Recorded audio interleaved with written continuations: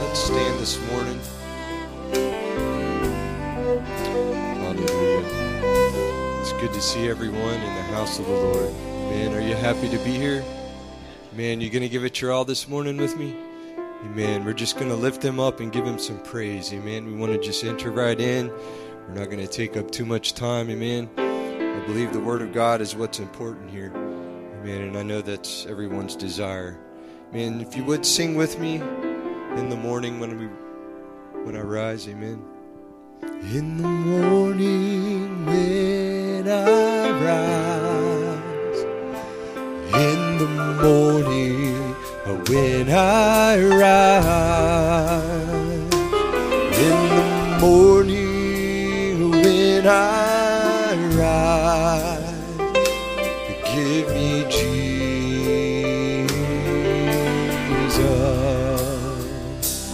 give me Jesus.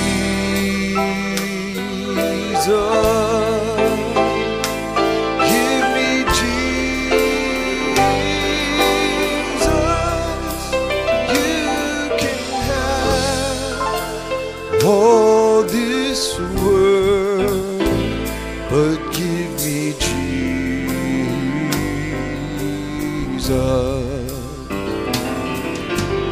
When I am alone, oh, when I am alone,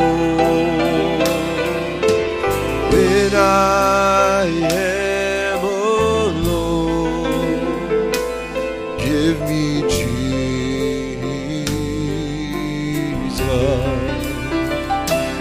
Give me Jesus.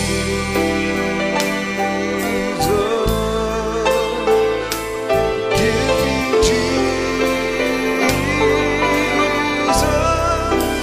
You can have all this world, but give me Jesus.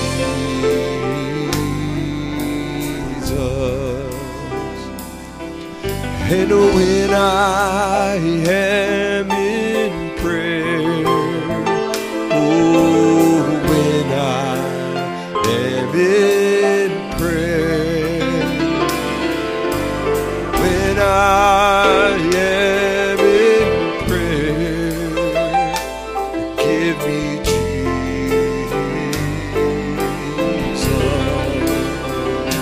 And give me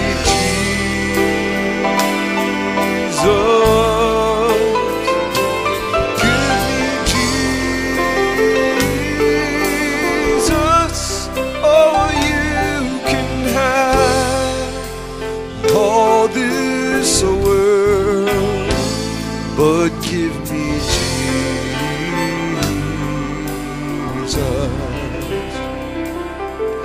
And when I come to die, when I come to die, when I come to die, give me Jesus. Give me Jesus.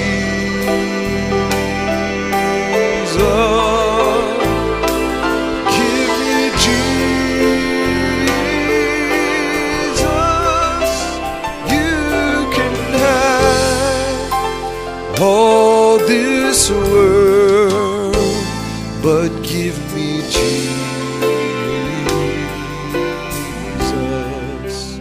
Amen. Hallelujah. We just want Jesus. Amen. Hallelujah. Let's sing the song Majesty.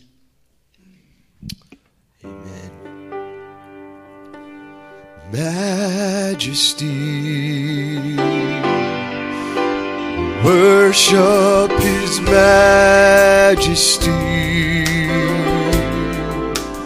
Unto Jesus be all glory, honor, and praise. Come on, sing it now.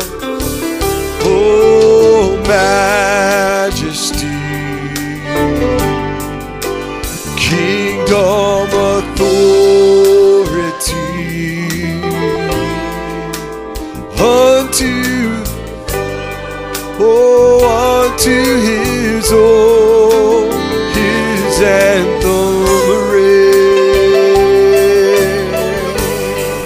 and so exalt, lift up on high the name of Jesus.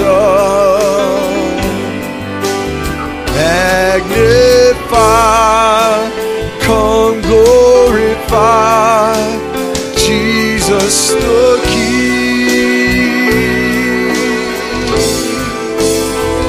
Oh, majesty, I worship his majesty.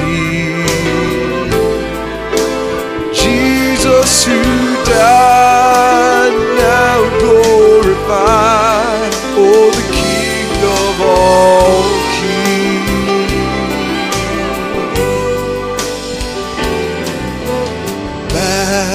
Majesty,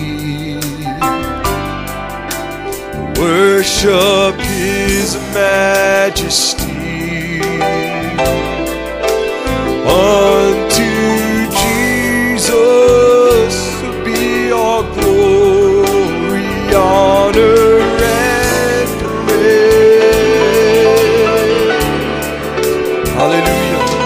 Oh, majesty. Hallelujah. Praise you, Lord Jesus. We worship you, Lord. Flow from his throne unto his own, his anthem arrays. Come on, let's exalt him now. Oh, so exalt, lift up on high the name of Jesus.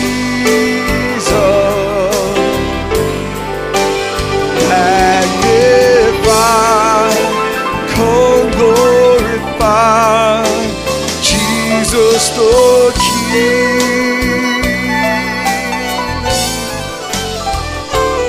Yes, majesty. Oh, worship his majesty. Jesus who died, now glorified, King of all kings. Let's exalt him once again now. And so exalt, lift up on high the name of Jesus.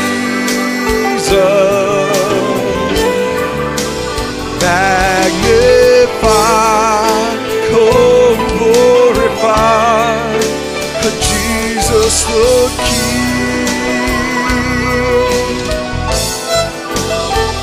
Oh, majesty, worship his majesty.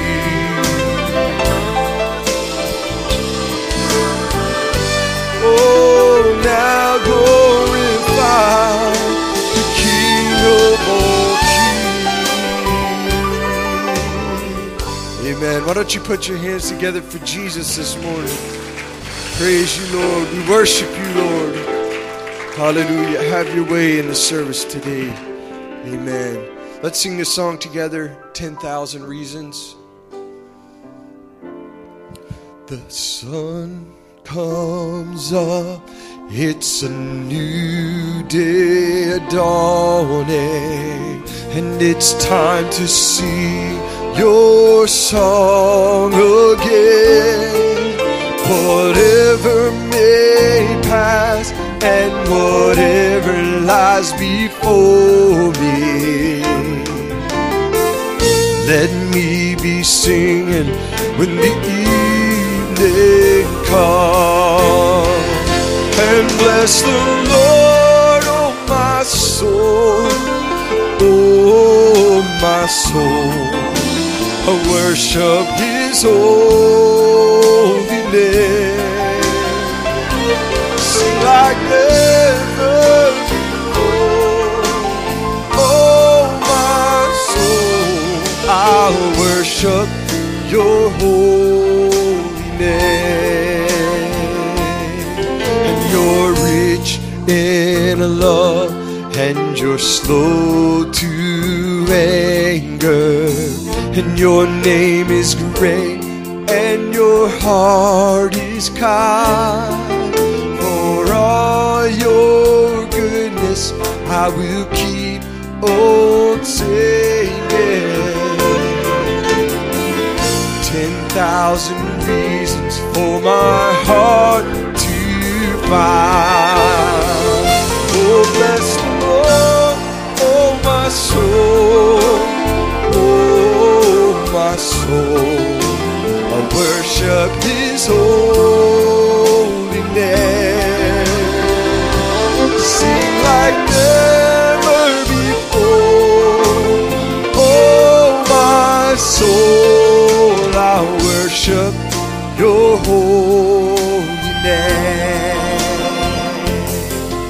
And on that day when my strength is failing, the end draws near and my time has come. Still my soul will sing your praise unending. 10,000 years and then forevermore. Oh, bless the Lord, oh my soul, oh my soul. I worship His holy name. Sing like never before. Oh my soul, I worship your holy name. Bless the Lord, and bless the Lord, oh my soul, oh my soul.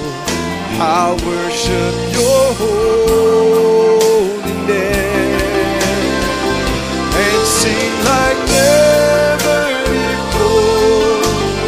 Oh my soul, I worship your holy name. Yes, I will worship your holy name, and I will worship your holy name. Glory, hallelujah. Amen. Isn't He good? Hallelujah. My, you sound so nice this morning singing. Amen. We just want to continue in that mode of worship now as we change the order of our service. We're going to take a couple of special needs that we have here, amen, before the Lord in prayer. Amen. These folks are reaching out to God, amen, and we just want to be mindful of those. Amen. I have a need here from Sister Carol requesting prayer for her brother who's in the hospital. Man, she's going to be traveling to visit him and is requesting traveling mercies. Amen. So let's pray for her in that situation with her brother. Amen. Also, I have a special need here. Sister Crystal Johnson is requesting prayer for her mother. And she was involved in an auto accident on Interstate 40. Amen. I believe there were some neck injuries. And she's going to be having some corrective procedures done. So let's remember and Sister Crystal Johnson's mother in prayer. Amen. Sister Connie Hughes also is requesting prayer. She's having some neck soreness. So let's remember her in prayer. Amen.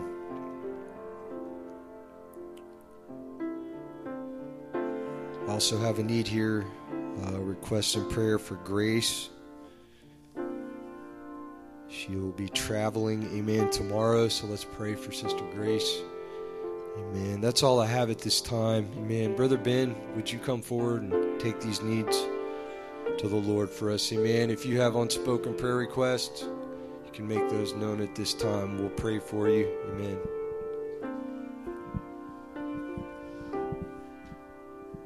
Let's bow our heads. Lord Jesus, it is truly an honor and it's a privilege, Father, to be able to gather this morning together, Lord, with our brothers and sisters, Father, of like precious faith, and to be able to come, Lord, and just to be able to gather and to listen, Father, to the Word and to worship with you this morning, Lord Jesus. And it's good to be in church. Lord, we come to you humbly, Father. Lord, we truly are a needy people, Lord, and without you, Lord, we're nothing. And this morning, Father, as our brother Jaron has read these prayer requests, Lord, there are some of them, Father, that are hurting, Father, physically. Some of them need travel mercies, Father. Lord, I'm sure with those uplifted hands, Father, there might be some financial issues going on. There might be some spiritual issues going on, Lord. We just ask, Father, Lord, with each of the needs, Lord, that you will go to them this morning, Lord, that you'll meet them, Lord. Lord, calm those troubled hearts, Father, we ask this morning, Lord. Lord, we ask that you'll be with Brother Jaron as he continues to lead us in worship, Father. Lord, we ask that you'll bless him, bless our musicians, Father, and as we hear the word, Lord, let us do our part. Lord, let us pull on the word, Lord, because as we're near the end times, Father, things are crazy in the world, Lord, right now, and we are thankful, Father, that we have somewhere that we can tie our hope and our trust to, Lord, this morning. Lord, we just ask that you'll give us something, Father, that can help us to be better Christians as we go out this week, Lord. We ask it all in your name, in Jesus Christ. Amen. Thank you, Brother Ben. You can have your seats. Man, why don't we just sing that song you're playing there? Every praise is to our God. Every word of worship, one accord. Every prayer is to our God. Sing hallelujah to our God. Glory, hallelujah to our God. Every praise, oh, it's to our God.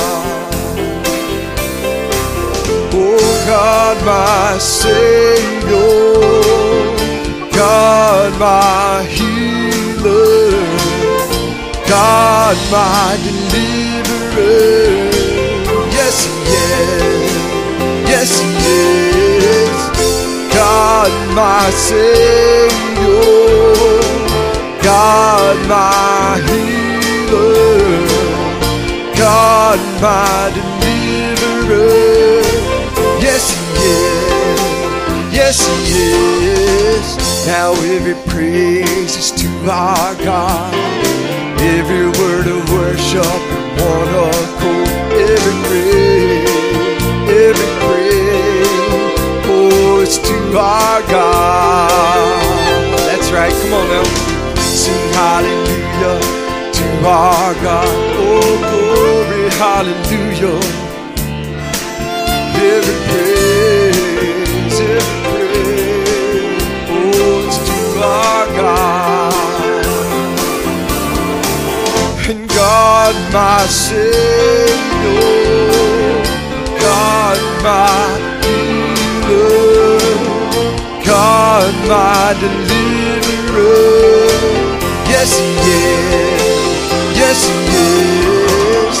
God, my Savior, God, my healer, God, my deliverer. Yes, He is. Yes, He is. And every praise is to our God. Every word of worship, oh, every praise, oh, it's to our God. Sing hallelujah to our God. Oh, glory, hallelujah. Every praise, oh, it's to our God. Come on, sing now.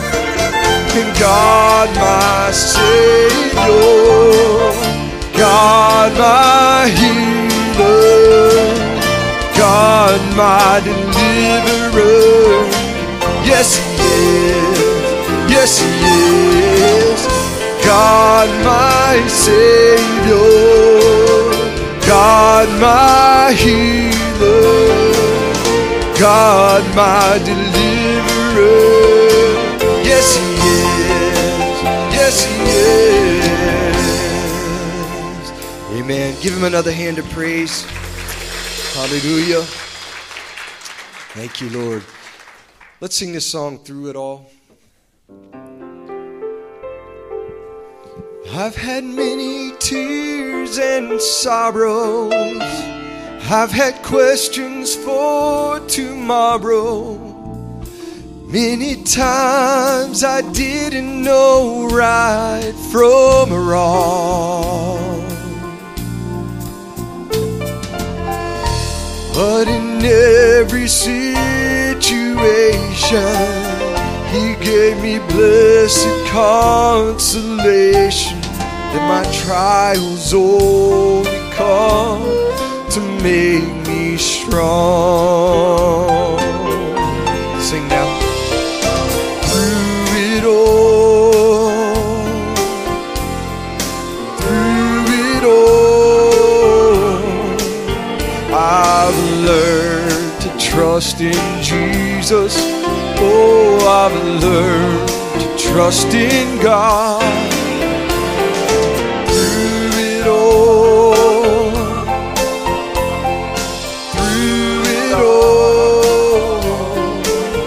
I've learned to depend upon His word.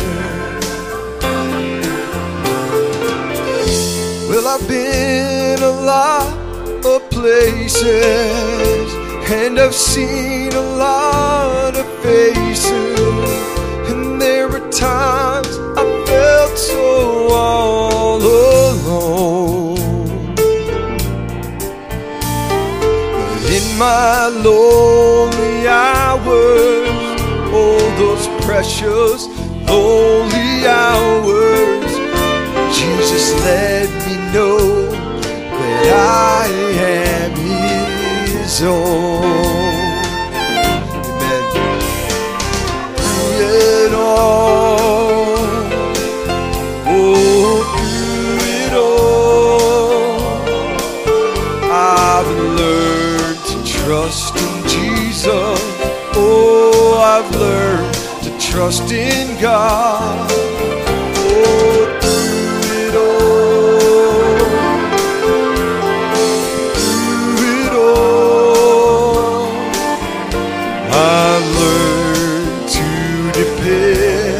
Upon His word. So I thank Him for those mountains, and I thank Him for the valleys, and I thank Him for storms He's brought me through. And if I never had a problem, how could I know my God could solve them? How could I know what faith in God would do? Sing it now with all your hearts. Through it all, has He brought you through it? Amen. Hallelujah. I've learned to trust in Jesus. Oh, friends, I've learned to trust in God. Through it all, I've learned to depend upon His word. Through it all, once again. Through it all,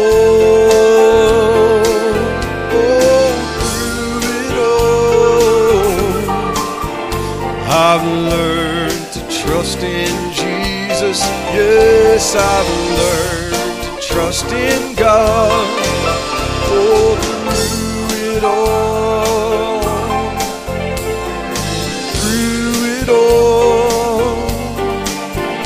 I've learned to depend upon His word.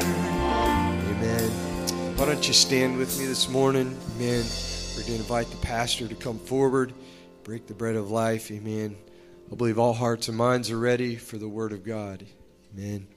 I'm not going to take up an offering as we normally do.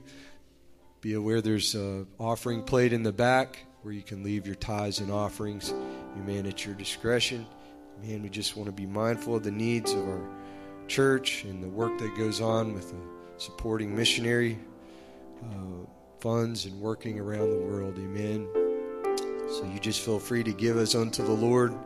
Amen. The dismissal procedures are the same as was mentioned in the last Sunday service. So all of us, if you would just be mindful of that. At the end of service, you can exit on the left. Those of you on this side, the right. And in the center aisle, you would just go out the back end there. Amen. Amen. Let's sing this song together. I sing praises to your name. I know we sing this a lot, but this song just moves me. Amen. I hope it does the same for you. And it sounds so nice when you worship together with me on this. Let's sing it with all our hearts now, and let's sing it like we mean it. Oh, I sing praises to your name. Oh, Lord, praises to your name. Oh, Lord, for your name is great and greatly to be praised. I sing praises to your name. Oh Lord, praises to your name. Oh Lord, for your name is great and greatly to be praised.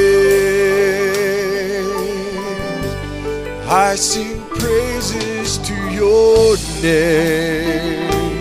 Oh Lord, praises to your name. Oh Lord, for your name is great and greatly to be praised. I sing praises to your name. Oh Lord, praises to your name. Oh Lord, for your name is great and greatly to be praised. Once again, as your pastor comes, and I sing praises to your name.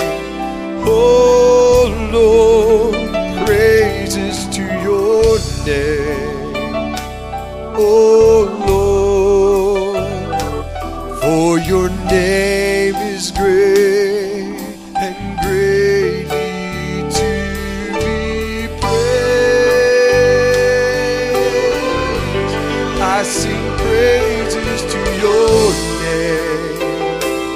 Oh Lord, praises to your name.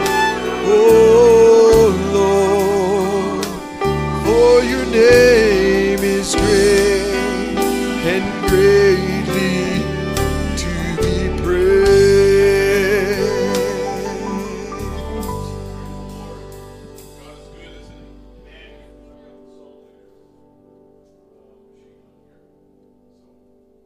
Welcome all of you this morning in the name of the Lord Jesus. It's good to be in the house of the Lord. And we'll try again. And it's always good to see all of you. We're picking up new people every day, new faces, and good to have all of you with us today. May the Lord richly bless you. Well, having had that little thing this morning, let's sing one more little chorus here before we begin this morning. I would agree with Brother Jaron. It sounds so nice. I mean, it just sounds really nice. Jesus is the sweetest name I know. Let's sing that this morning as we begin. And now, as we approach this part of the service now, I want you to do this.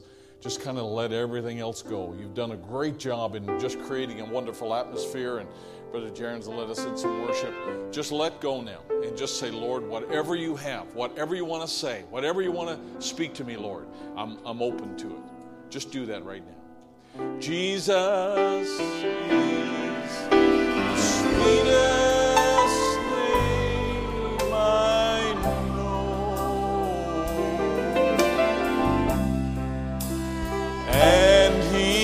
He's just the same as His lovely name, and that's the reason why I love Him so. For Jesus is the sweetest name I know. One more time. Thank you, Lord Jesus. Oh, Jesus is the sweetest name I know. And He's just the same as His lovely name. That's the reason why I love Him so. For Jesus is the sweetest name I know. Heavenly Father, we invite you now to draw near to us as we have come aside from the world and the busyness of our week and all the different burdens that we've borne.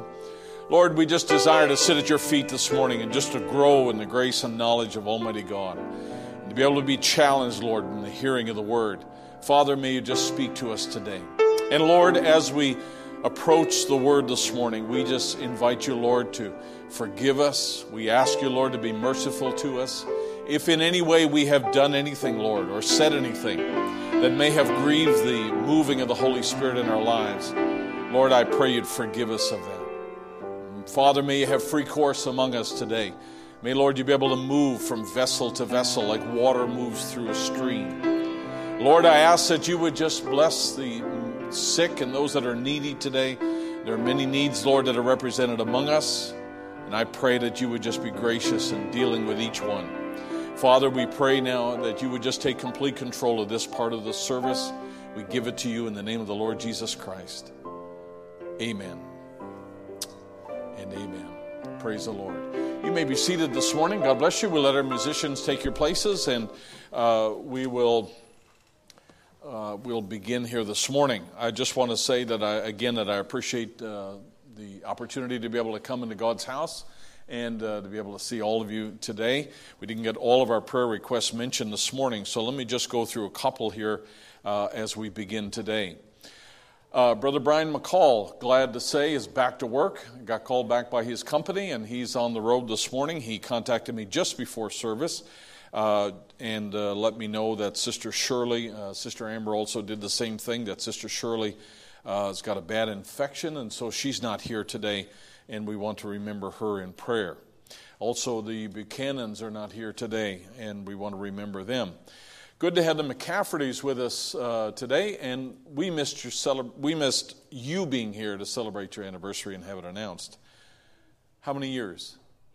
18 years. Wonderful. God bless you. Good to have you with us today. And also today is a special day because it's Mark and Jackie's wedding anniversary today as well. How many years? 34 years. God bless you both. We sure appreciate you, and may the Lord richly bless you.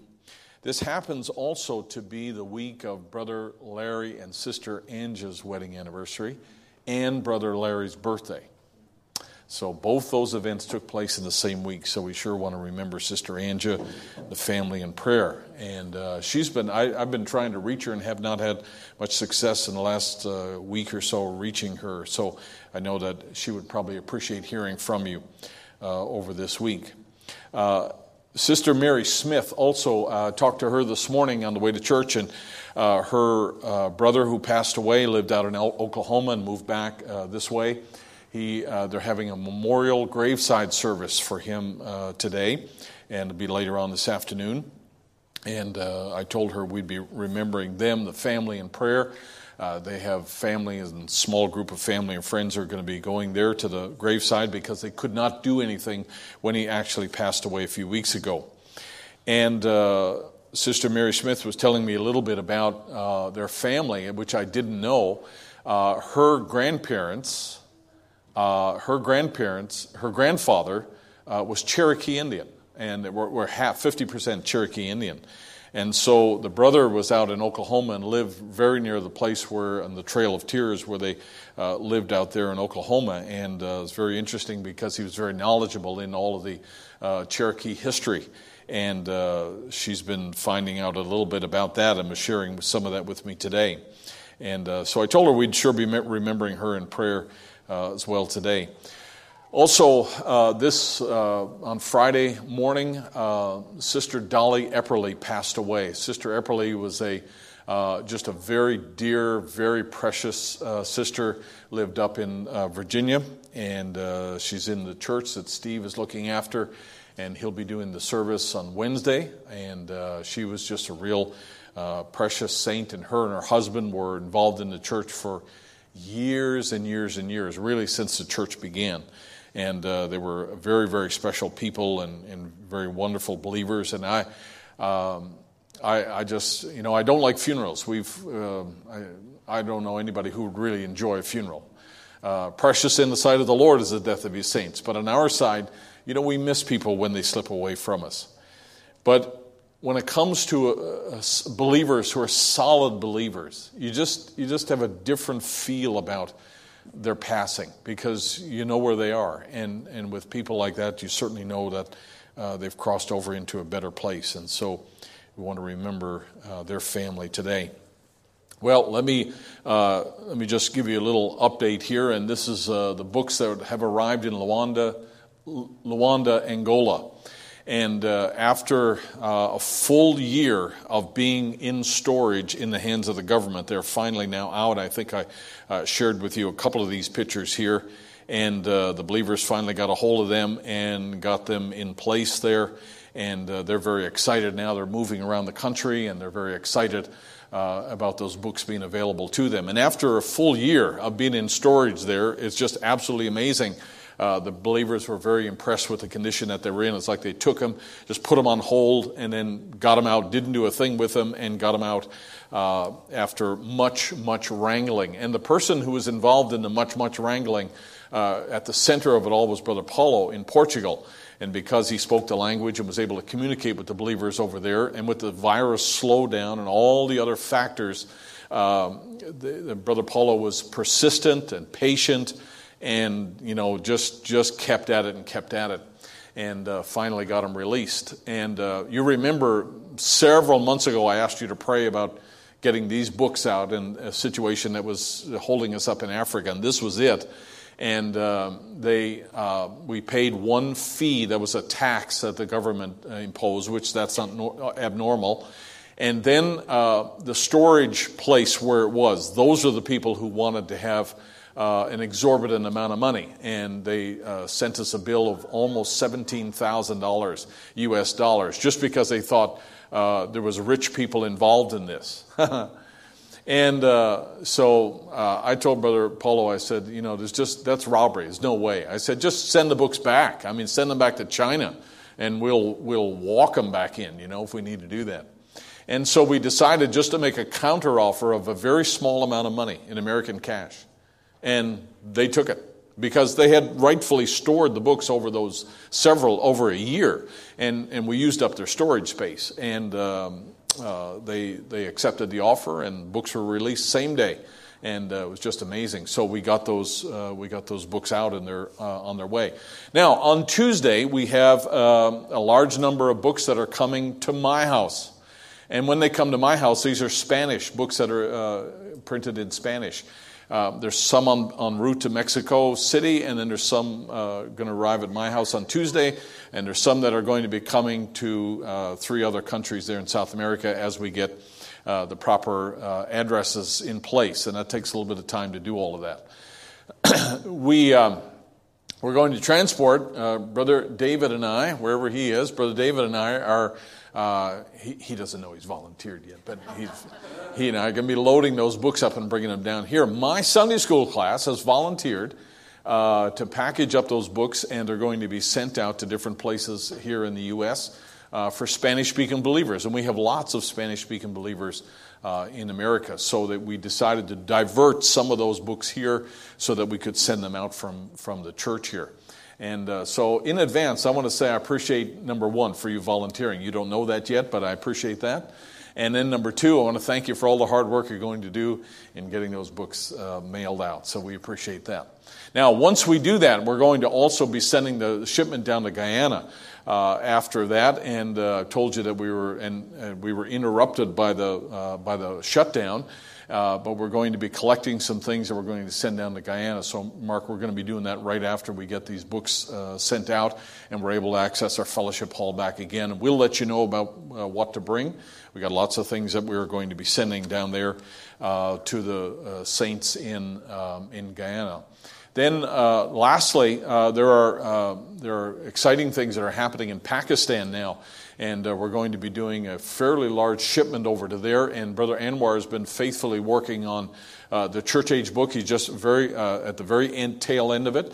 And we have a very solid channel that goes into Pakistan. So we're going to be sending materials over there, materials from here, and then materials also from our printing presses, and sending them into Pakistan. So he's very excited about that. Like I say, during the shutdown time, any kind of a shutdown gives a translator opportunity to be able to spend more time, focus time on his work, and they're not just plugging in an hour or two after a day's work.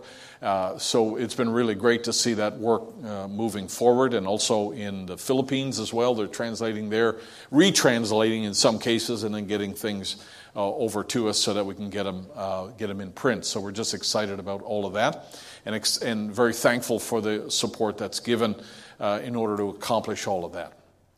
All right. Having said all of that today, let's stand to our feet and let's just turn to the Word. Are you ready for the Word this morning? All right, let's go. We're going to look in the book of Jeremiah chapter 13. We're going to read there this morning, Jeremiah chapter 13 and verse 17. Now, we're going to title this morning, A Time to Rebuild a House. There comes a time to rebuild. And we're dealing with the theme in Nehemiah, but we're going to go back a little bit and just do a little review today. In Jeremiah chapter 13, and we'll begin reading at verse 15.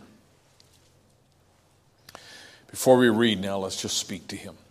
Heavenly Father, we are thankful for this opportunity we have, Lord, to be able to come into your house and to be able to worship you, Lord, in spirit and in truth. I pray now that you would just come among us in a special way, quicken the word, and make it real to our hearts. In the name of Jesus Christ we pray.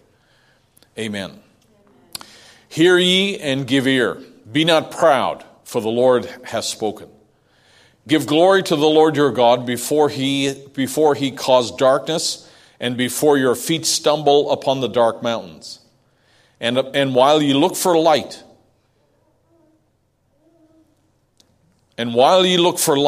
he turn it into the shadow of death, and make it gross darkness.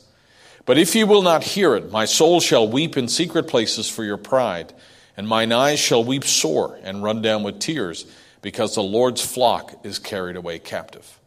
May the Lord add his blessing. You may be seated this morning. Now, this is Nehemiah in prophecy. He's speaking about things that haven't happened yet, but are threatened to come. They're threatened to unfold here very quickly. They happen within a very short time period of what he's actually saying. And so we know the story. Let me just divert for a moment and do a little history with you.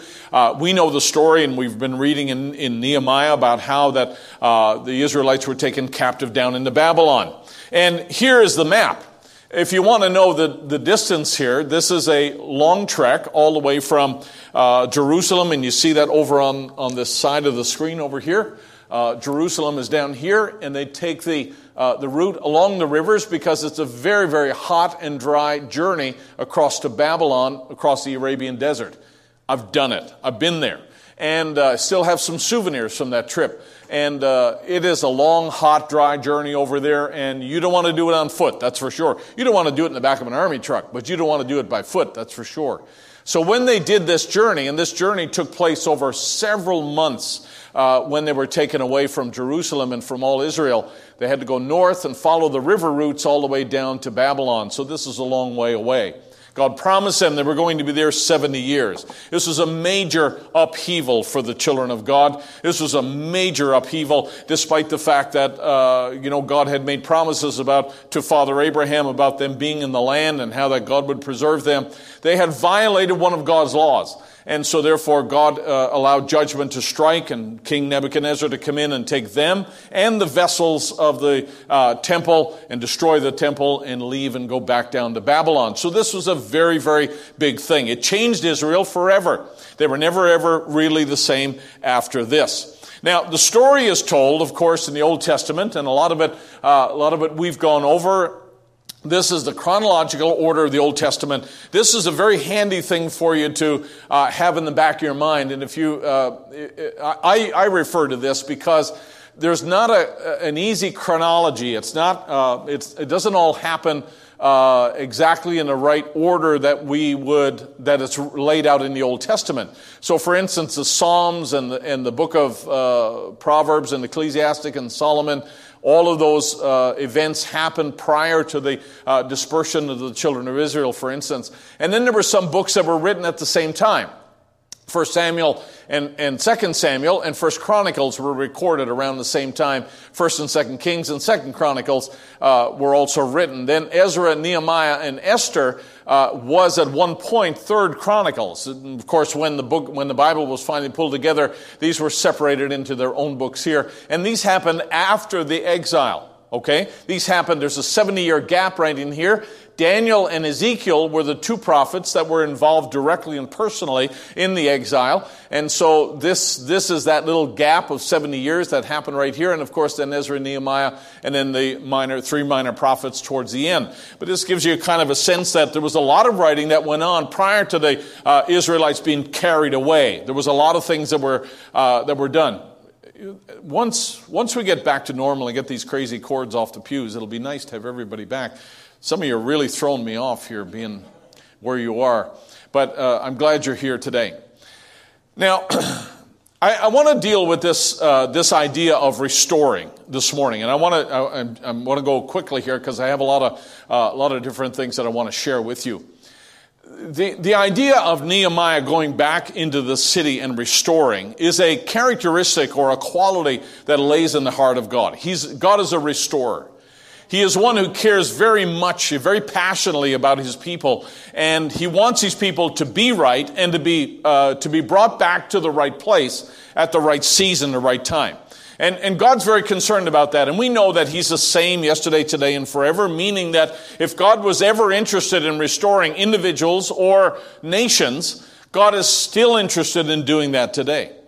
And so for the fallen, for the backslidden, for people that are away from God, to me, it's a wonderful thing to know that there is hope. And if you have family members today that you know of, that you know that they really need God, and they may know they really need God, but they're running as hard as they can away from God, I will tell you something. It is great to me to know in the back of my mind that God is a restorer. I think if you're struggling with your health, or you're struggling with a situation, maybe a marriage, family situation, whatever else, believe me when I tell you this morning that our God is a restorer. He wants things to go back to where they're right.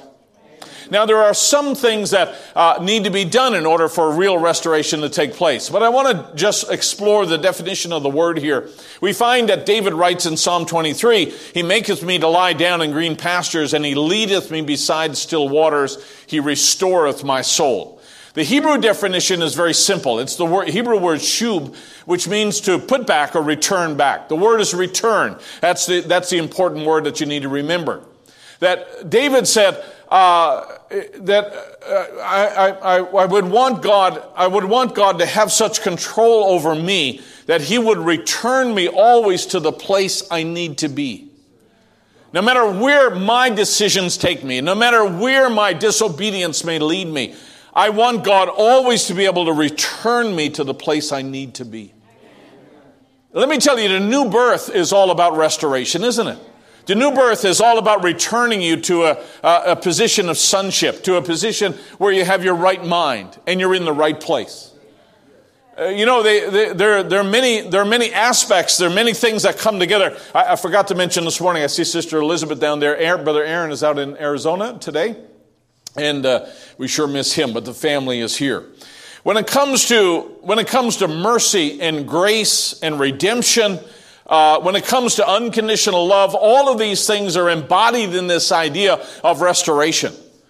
When we think of unconditional love, hey, listen, Israel is in captivity. They're in bondage out there for 70 years because they disobeyed God. But God is a restorer. He wanted them to come back to where they needed to be. He wanted them to return to the place of their origin. He wanted them to come back to a place where he could bless them again.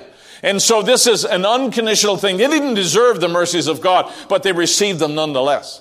When we think of, for instance, the year of Jubilee, and how that, God put laws in place there about borrowing and lending and usury and all the different things that were allowed in Israel. But he said, I'm going to put in another law in the Old Testament here. I'm going to give Moses another law that speaks of the Jubilee. And the Jubilee is all about returning back to your family again without any debt, without any encumbrance at all. And that's the way that God wants his people to be. He wants them to be free, but he wants them to be in the right place. We're not just free to do what we want. We are free to come back to the place that we need to be. And that's what to me what restoration is all about, and that's the beautiful thing about restoration. Now, it is not an Old Testament concept. It is not an Old Testament idea. For instance, we find in Galatians chapter 1, brethren, if a man be overtaken in a fault, ye which are spiritual, restore such an one in the spirit of meekness, considering thyself, lest thou also be tempted. And that in the New Testament is a similar idea. It is inclusive of the word return, just like in the Old Testament there, but it means to mend or to put together that which has been broken or rent, and to repair, to return something to a former, original, or unimpaired condition. That's what it means to do.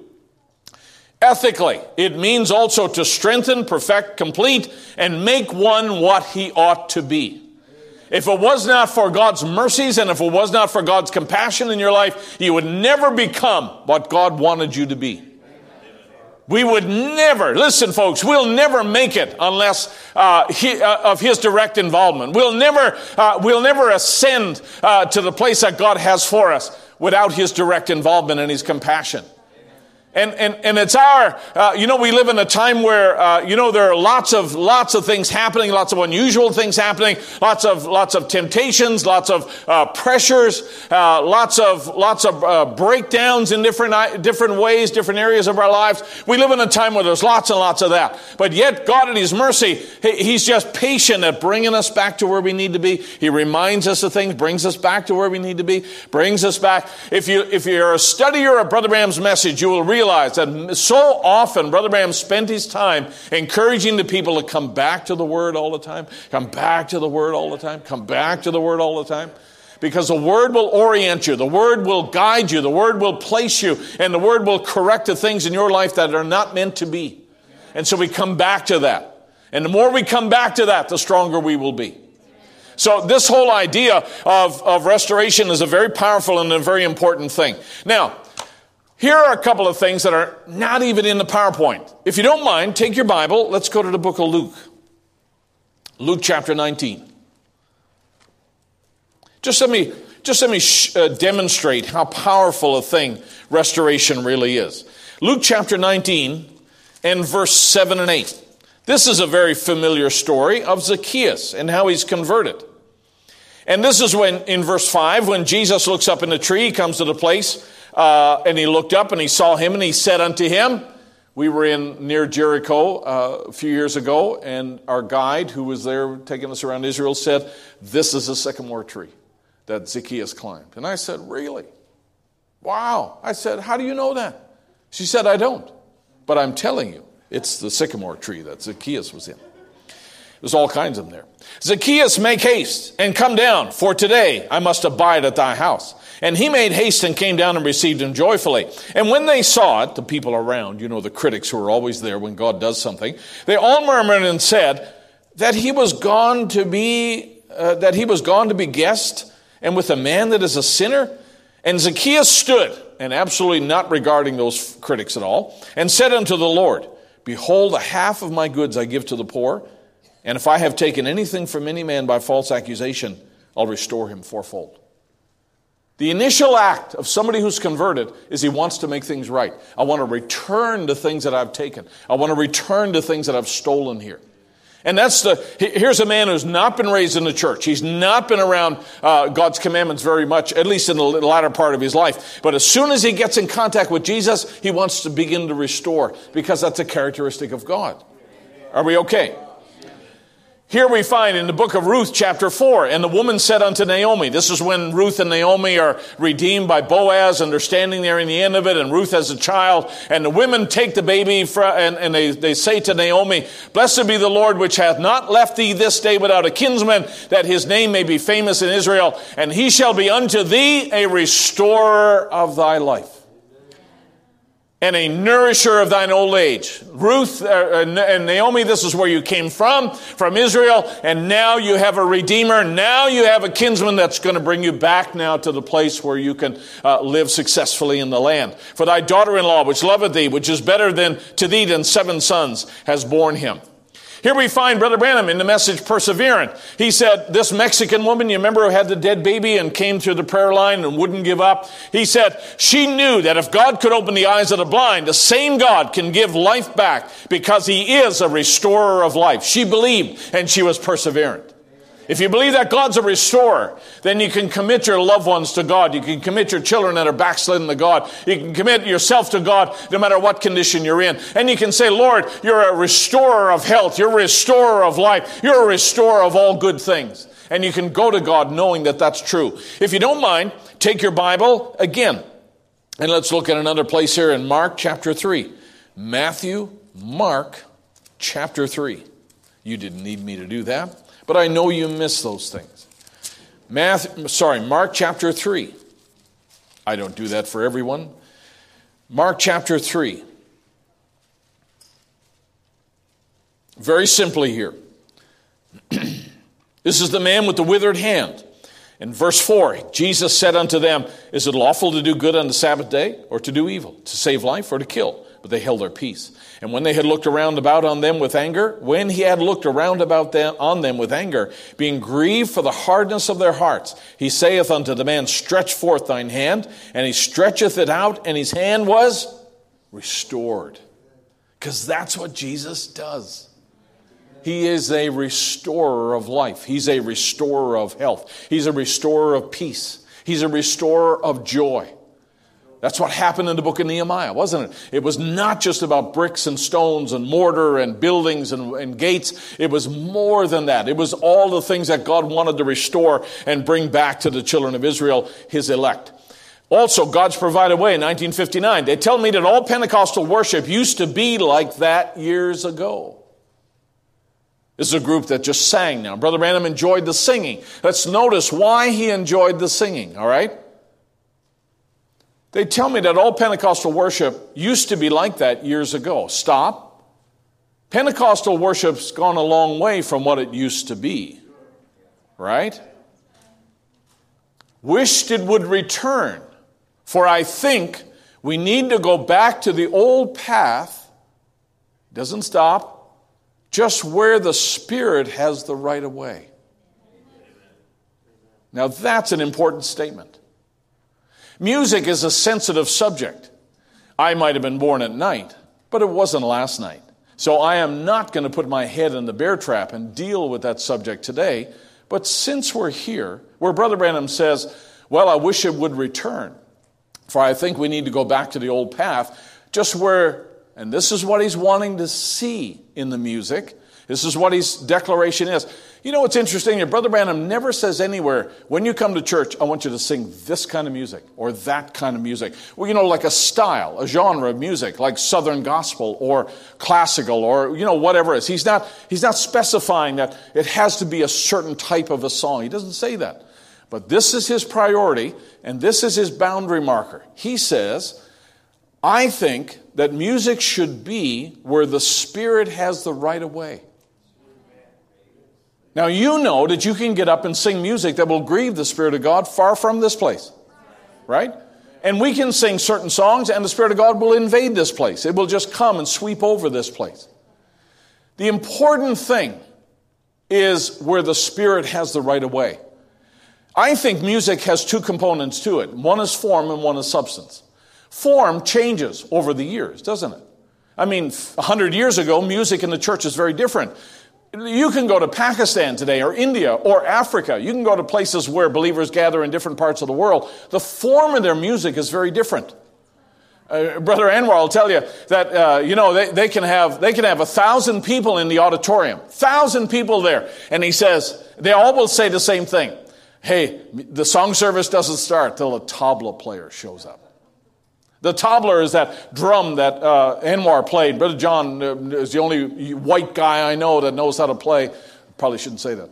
But he's the only guy I know that knows how to play that kind of an instrument. But the tabla is an instrument that kind of brings it all together in a song service for the people in Pakistan. They're just in tune with that. But you know what? It's very, very different. I mean, it's very different for me. When I was over there and, in worship with the people there, it's very, very different. Their form is different.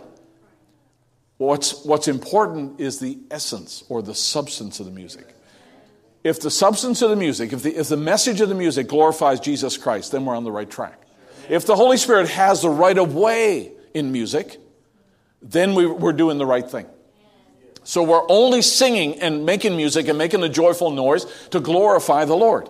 Now, it is true that memory and smell are two key triggers of memories in your life.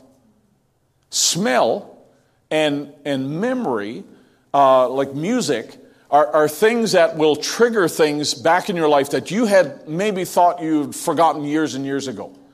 It's amazing how sometimes you can come into a place, you can come into, maybe you haven't been in your grandmother's house for years and years, and you come in, and you can just smell it. It just brings all these memories back of being in grandma's. I can't click with two hands. I can click with one, and the other one I'm just going like this here because I'm still have issues here. But I'm going through the motions here. Smell is a very powerful thing. It's very underestimated. We don't talk about it a great deal, but it is something that triggers memories very keenly and very strongly in our makeup. Music is another thing.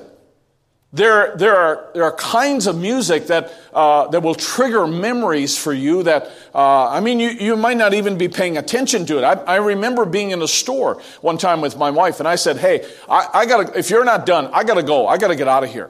And she said, what's the problem? And I said, it's the crazy music that they're playing overhead. And it was the stuff that I listened to when I was in the world. They're doing this flashback thing, right? Because now we're talking a lot of years ago, right? And I'm not going to say how long. But there's certain music that triggers memories for me that I don't like. And we associate times of our life with music, isn't that right? This is also true when it comes to worship. I remember the kinds of music they sung in the church the day I gave my heart to the Lord and was baptized.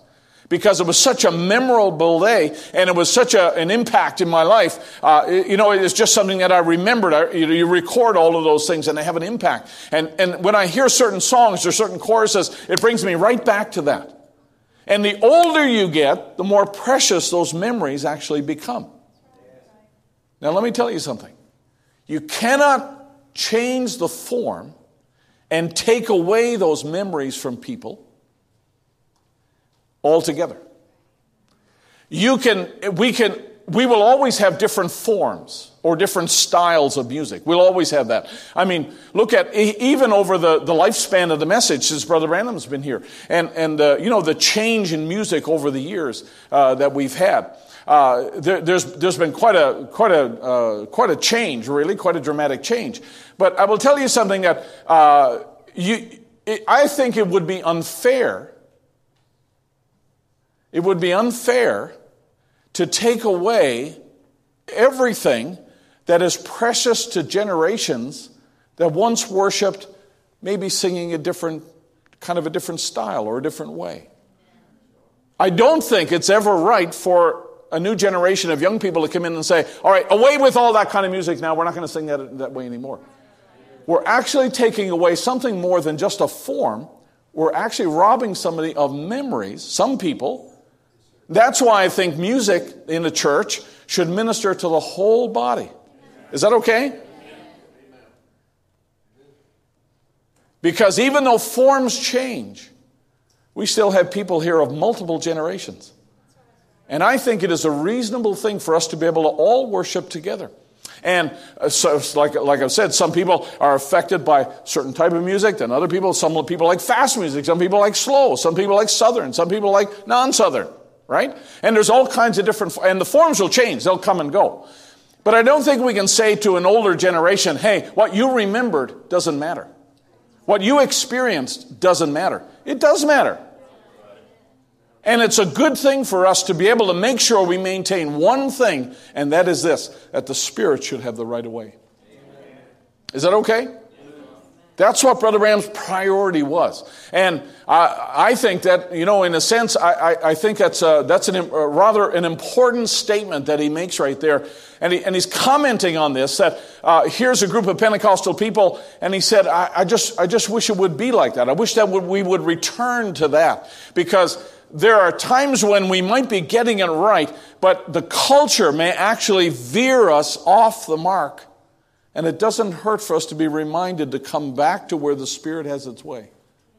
Not that we need to return to the 50s with our music. That's not what I'm saying. But whatever we sing in this church, we want to sing under the inspiration and the leading of the Holy Spirit. And that's a responsibility for our song leaders and for me, the ministry and so forth, because we're all in this together. We've heard that before. We all worship together, and it is not just a single generation that is over the worship in the body of Christ. Is that all right to say? It isn't just one generation that's over it. But the important thing, the critical thing is this, that the Spirit has to have its way. So the Holy Spirit can move us this way in a service and this way in a service. And, we can have a variety of music in our service and all be blessed. Because really, that's the point, isn't it? I love that. Brother Branham said, I got it on tape. And I get real nervous now. He says, I get real nervous. I turn on that tape and relax. And maybe the tape can catch the rhythm of it, and God will furnish the spirit of it. The real blessing that comes by the Spirit of God through music comes from God. It doesn't come from the music. Is that okay? Behind it all, right? I mean, you need to have godly musicians and so forth. I believe that. But it's the Holy Spirit that anoints that and makes that a blessing. And notice what he's saying. When I get real nervous, I'll turn on that tape and I'll relax. And maybe the tape could catch the rhythm of it. And God will furnish the spirit of it just to hear when I feel real upset, because there's so many emotions and so many things to distract us from the spirit of today. So what's the point? The point is that the Holy Spirit has its way. It's not only able to bless you in here, but it's able to bless you outside of here. It's able to bless you beyond here. It's able to bless people beyond the sanctuary. And it's not just about feelings and feeling good. It's about the Spirit blessing you through the medium that He's chosen. Right? God designed that there would be musicians and musical instruments and singing and rejoicing and dance and all of that. God ordained all of that and made a man after His own heart who really loved that, to be able to minister to the people. And even God heals by music. How many would agree? Somebody say amen. God will heal by music. God will do lots of great things through music. God sets an atmosphere by music. But let me tell you, it is not for the world to dictate to us what kind of music we'll have. It's not for us to try to keep up with trends, and different things. Hey, away with all of that. The criteria to me is that the Holy Spirit has His way. We want to give way to the Holy Spirit. Lord, anoint us to sing, anoint us to worship, because God delights in the praises of His people. And what Brother Branham is cautioning us to make sure we don't do is get away from that, because I believe God would want us to have to return to that. Can I go a little further? My head is still attached. Modern events make clear. Now, he says, we are promised in the last day for this, the word, to be restored. There will be no church, no denomination, Methodist, Baptist, Pentecostal, whatever. They'll never, in their modern condition, ever take this church to a bride. Can't do it. They'll fail. As it is, this is really quite a statement for him to make, because the bride was not, the opening of the word is just freshly opened. There's very, very few people really understand the phrase, the opening of the word, or the open book. Right? There's very few people on earth at that time who's really understanding what the consequences are of the open book. And so he's letting us know that denominational systems under denominational leadership will never take this group of people to where they need to be, which is the bride of Christ. It'll never mold them. It'll never teach them. It'll never develop in them the qualities of the bride of Christ, because that's what the message does. It calls for those qualities and develops those qualities in our lives, right? It'll do that. And he said the denominational system that exists today in its present condition will never be able to do that. It'll never be able to do that. So God will bring us back to the Word of God, and that's where we stay. We stay with the Word. And when the pillar of fire moves, we'll move with it. And when the cloud moves, we'll move with it. God's idea always is to restore, to bring back, and then from there, everything can roll on according to God's program. And we find many examples also of the same thing. Recognizing your day and its message. Brother Branham said, now in the Gentile days, according to the promised scripture of Malachi 4, Jesus said all scripture is inspired, and not one of it, he said, can be kept from being fulfilled. There's no way to keep the scripture from being fulfilled. And here we see it happen. So in this last days now, in Malachi 4 and Luke 17, and as it was in the days of Noah, all the other passages of scripture that are coming to pass, there's no way to not make it come to pass. It's all going to happen exactly as God says. And restore what in the last days? He said, you denominational brethren, listen, restore the Pentecostal original feast like it was at the beginning. So will it be restored before Israel's trumpet's feast shall sound. It has to be restored. So before this gospel goes back to Israel, the word will have to be restored again. And it'll not be restored in a denominational context. He's already made that very clear. It'll not be restored by a denominational system. It'll be restored by God bringing His word back in its purity to His people again through a prophet, and then letting that people take that word with nothing mixed into it, nothing added to it, and let them go right on to the change of their body. Are we okay? But remember now, this is what Brother Branham's, he's reiterating that, and all I'm trying to do this morning up to this point is just to let you know how powerful a thing the whole idea of restoration is that God does not take something that's broken and say, well, you know what, we'll just patch it and we'll just kind of fix it up and move on. No, if we've gotten off the mark, He's going to bring us back, make things right, get things restored the way they should be, and then we're going to carry on with God's program. Right? You know that in your life there are times when maybe you've had an offense with somebody or a disagreement with somebody. Maybe we've experienced that in life. And you just can't keep going forward in that direction. You got to come back and make it right, and then you can go on. And you can go on with a clear conscience, right? You ever experience that? You got to forgive. You got to let go. You got to present yourself, in a position to forgive.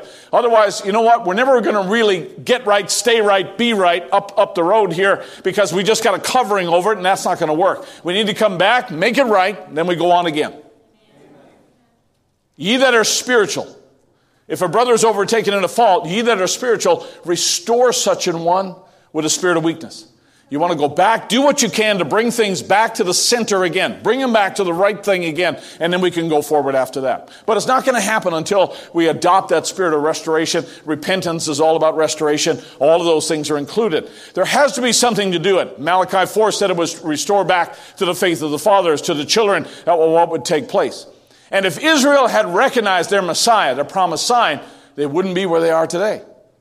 The ability to turn around, the ability to respond to a message of restoration is really, to me, a great thing.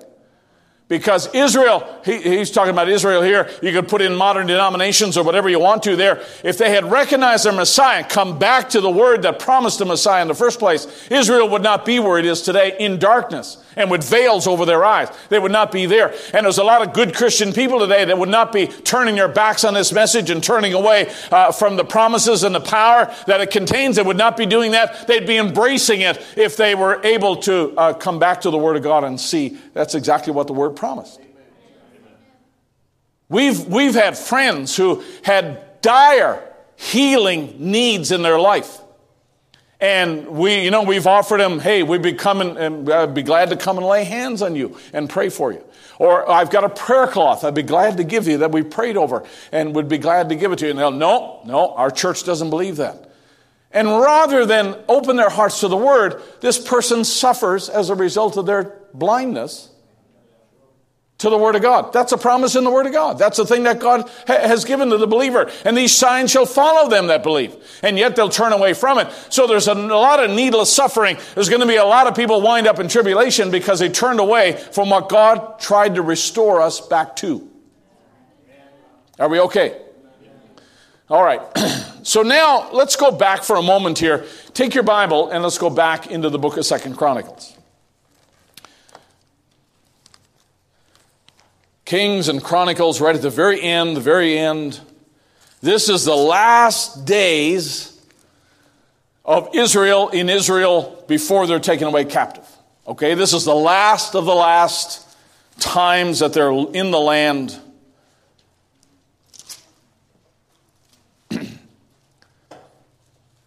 Verse 5, the last chapter of 2 Chronicles. If you got your Bible, look at this with me here. This is chapter 39 and verse 5. Jehoiakim was 25 years old and he began to reign. He reigned 11 years in Jerusalem and did that which was evil in the sight of the Lord his God. So he's coming from one bad king to another. These are his fathers, grandfathers, and so forth. And he's rebellious against God as well. Verse 6. And against him, this is the king who was on the throne when Nebuchadnezzar showed up. Against him came up Nebuchadnezzar, king of Babylon, bound him in fetters and carried him to Babylon.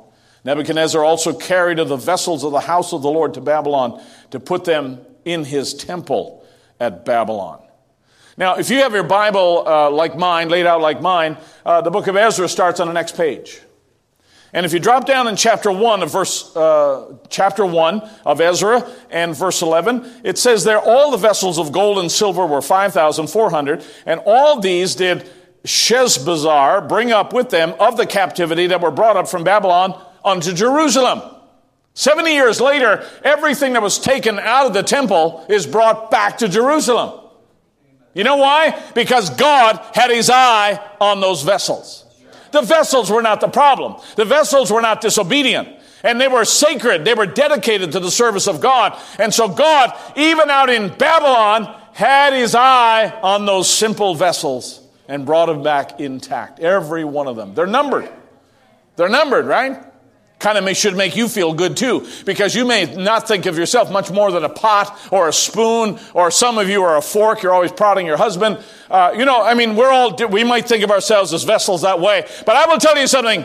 Jeff, your family's looking at you, by the way, just letting you know. I will tell you something, that God watches over even the simplest of us. We're all numbered. Even the hairs of your head are numbered.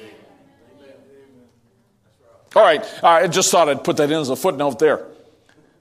Let's read in verse 8. Now the rest of the acts of Jehoiakim and his abominations which he did are written in the book of Kings and so forth, and it comes down through. Let's go to verse 12. And he did that, this was Zedekiah. So we have a passing of a reign here. Zedekiah was 21 years old when he began to reign. Verse 12, and he did that which was evil in the sight of the Lord his God, and humbled not himself before Jeremiah the prophet, speaking from the mouth of the Lord. And he also rebelled against King Nebuchadnezzar, who had made him swear by God, but he stiffened his neck and hardened his heart from turning unto the Lord God of Israel. My goodness, this is the epitome of stubbornness. He resisted Nebuchadnezzar and he resists God. I mean, he's resisting everybody, right? He probably didn't like his wife and children. He's characterized by a stiff neck and a hardened heart. 14, moreover, all the chief of the priests and of the people transgressed very much after all the abominations of the heathen, and polluted the house of the Lord, which he had hallowed in Jerusalem. And the Lord God of their fathers sent to them by his messengers. Notice now, this is the condition they're in. They're bringing the abominations of the heathen and the pollution of the world into the house of God, in verse 14. And yet, 15, and the God of their fathers sent to them by his messengers, rising up betimes and sending, because he had compassion on his people and on his dwelling place. Despite their abominations and despite their rebellion, God still sends the messengers in there, and he's trying to warn them, because God always gives warning before judgment. Somebody say amen. God always gives warning before judgment. That's a principle that's found consistently through there. I know what they're doing. I know the way they're living, and I know what they're bringing into the house of God. But he still sends messengers to them anyway and tries to make it clear. But they mocked the messengers of God, read with me now, and despised his words and misused his prophets, until the wrath of the Lord arose against his people, till there was no remedy. Tell me what I can do. Tell me what more can I say? I've sent you Jeremiah. I've sent you Ezekiel. I've sent you, different men of God to come and warn you, and different righteous men who raised up the objection to there. But there's no remedy. Hey, if the Word of God doesn't turn people around, if prophets that are vindicated don't turn people around, if the bride of Christ doesn't turn people around, what more can God do? I mean, there's really little hope for the world when the world turns its back after God repeatedly demonstrates his power and his presence, in their lives. 17, therefore he brought unto them the king of Chaldees, who slew their young men with the sword in the house of their sanctuary, had no compassion upon young men or maiden, old men, or him that stooped for age. He gave them all into his hand. God can raise up his vessel to bring judgment there. And all the vessels of the house of God, great and small, and the treasures of the house of the Lord, treasures of the king and of his princes, all those he brought to Babylon. And they burn the house of God and break down the walls of Jerusalem. My goodness, David must have rolled over in his grave. Solomon rolled over in his grave. To think about the great place that they had built and dedicated to God. And now all these people and all these things are brought down to Babylon. 20, and them that had escaped from the sword carried he away to Babylon, where they were servants to him and his sons until the reign of the kingdom of Persia, to fulfill the word of the Lord by the mouth of Jeremiah, until the land had enjoyed her Sabbaths. For as long as she lay desolate, she kept Sabbath to fulfill 70 years. They had defiled the Sabbaths. They had defiled the laws of God. They had defiled the things that God held precious. God said, my word is going to be fulfilled. My word is going to be completed. So let's take just a very quick visit here to deal with this idea, all right? Why was there 70 years of captivity? The commandments of God are divided into two sections. The ethical commandments, thou shalt not steal, thou shalt not kill, thou shalt not commit adultery. And then the ritual commandments of God, which are to keep holy the Sabbath day. All God's laws are divided into one of these two categories. They're either ethical or ritual. They're both right, they're both correct. They're both to be observed. And so when God gave the law about the Sabbath, it was a law that he wanted them to practice all of their years, all through their generations. How many know that we still observe a Sabbath? Our Sabbath is not a day, right? Today is not a Sabbath day for us. But every day is a Sabbath for us if we believe. Because believers enter into rest, right? Hebrews chapter 4, we've talked about it many times. And so the idea of Sabbath is still as real or realer today as it ever was. It's very, very important to God. And to remember to keep the Sabbath day holy. And this is the law of the Sabbath here, is given in Scripture in different places here. Now, if you don't mind, I'm going to walk you through how God looks at the Sabbath, all right? So I want you to take note of this. Now remember, we have a Sabbath as well, all right? So you can kind of, run your parallel in your mind as you're listening here. And I just want you to notice here, God can never make one law and then fight it with another law. God can't do that. You can never have the Word of God compete against itself, right? And you can't fulfill or perform one word to the disobedience of another word. I mean, God's Word would be confusing and inconsistent then, right? You can't do that.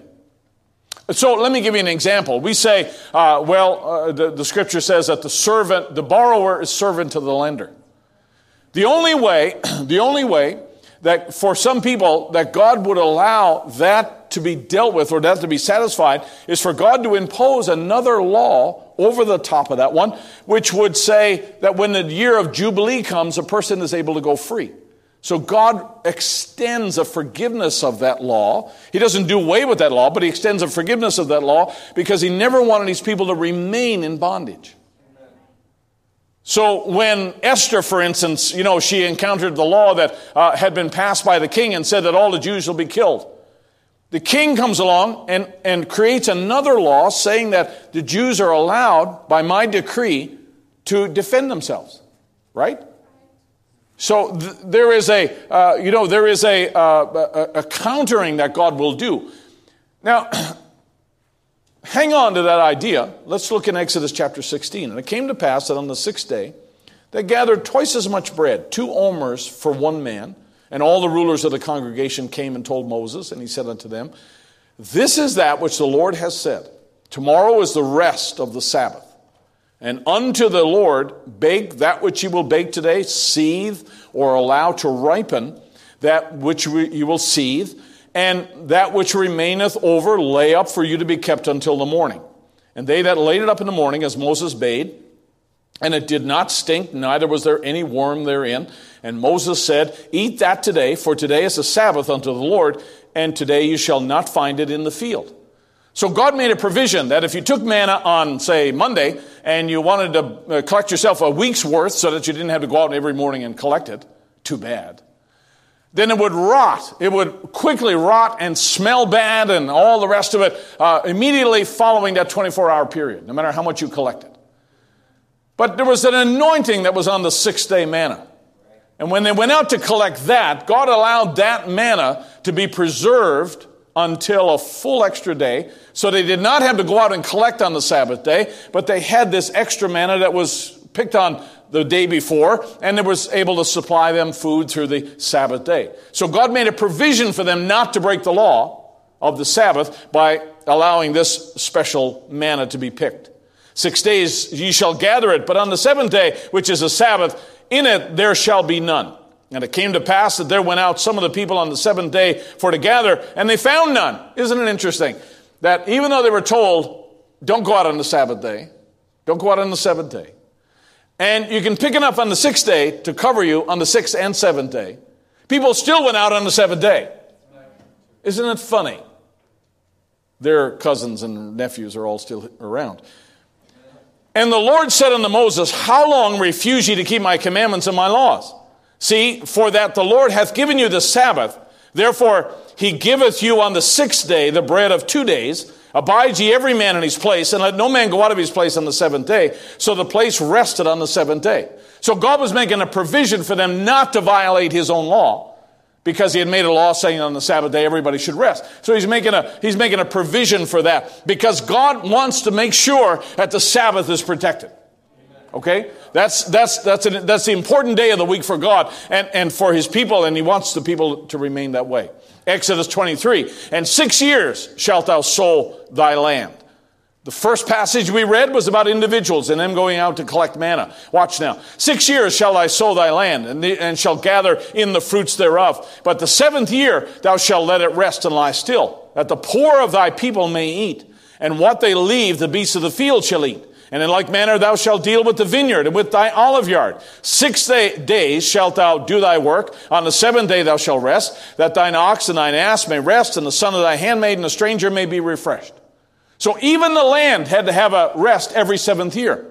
You'll find that even in the old order Amish that live up in Ohio, we've seen it before, where they've let their fields go every 7 years because they want to just let the land replenish itself.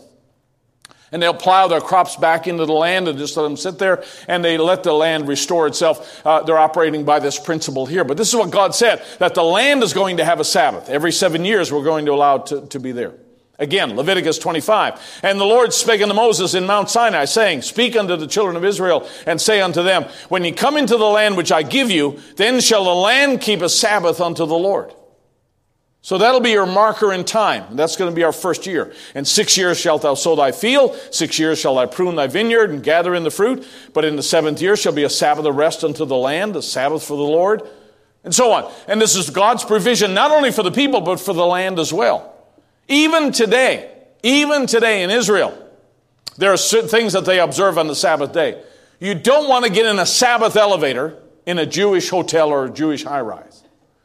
Because if it's on the Sabbath day, they're programmed to stop on every floor and open up the door. Whether anybody presses the button or not, they've got a program, because pressing the button for an elevator is considered work.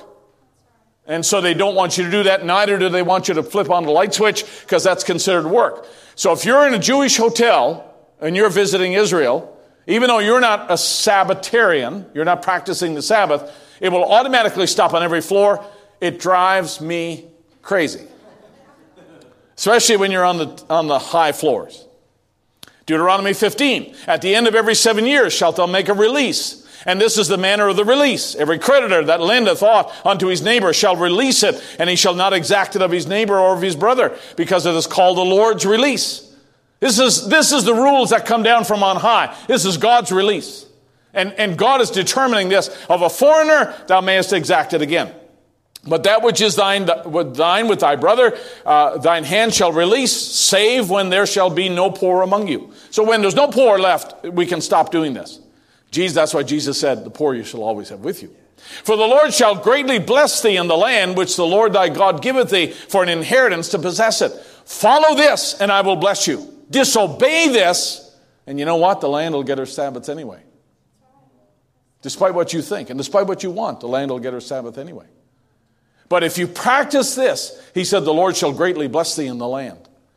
These are my commandments. These are not Moses' commandments. These are my commandments. And this is what I want to do. I hope you're getting the point that this is exactly, what God is making sure that people understand very clearly. This is a big deal to God. This is something that's very important to him. When we go back in the 2 Chronicles, again, here's the verse that we read, that all of those vessels were taken out.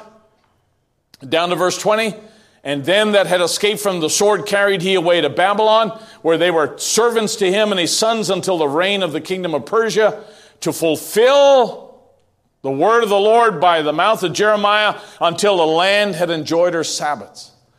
So you can see that even when Nehemiah is dealing with the people, there's a sense of commerce that's kind of influenced the country, where they don't want to miss a whole year of growing.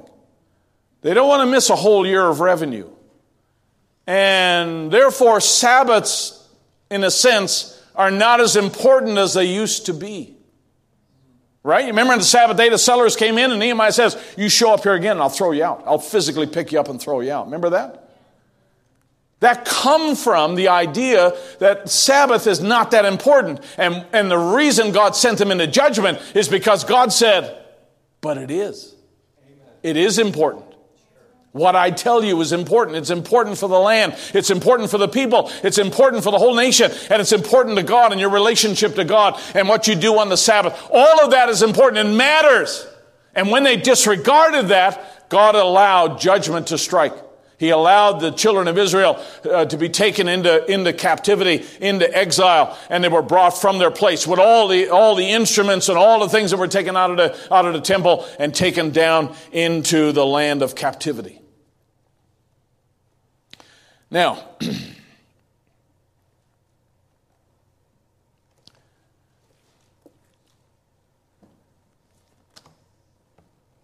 If you don't mind, I'm going to ask you to turn to one more place in your Bible, in Isaiah chapter 9. I'm sorry, in Nehemiah chapter 9. Nehemiah chapter 9.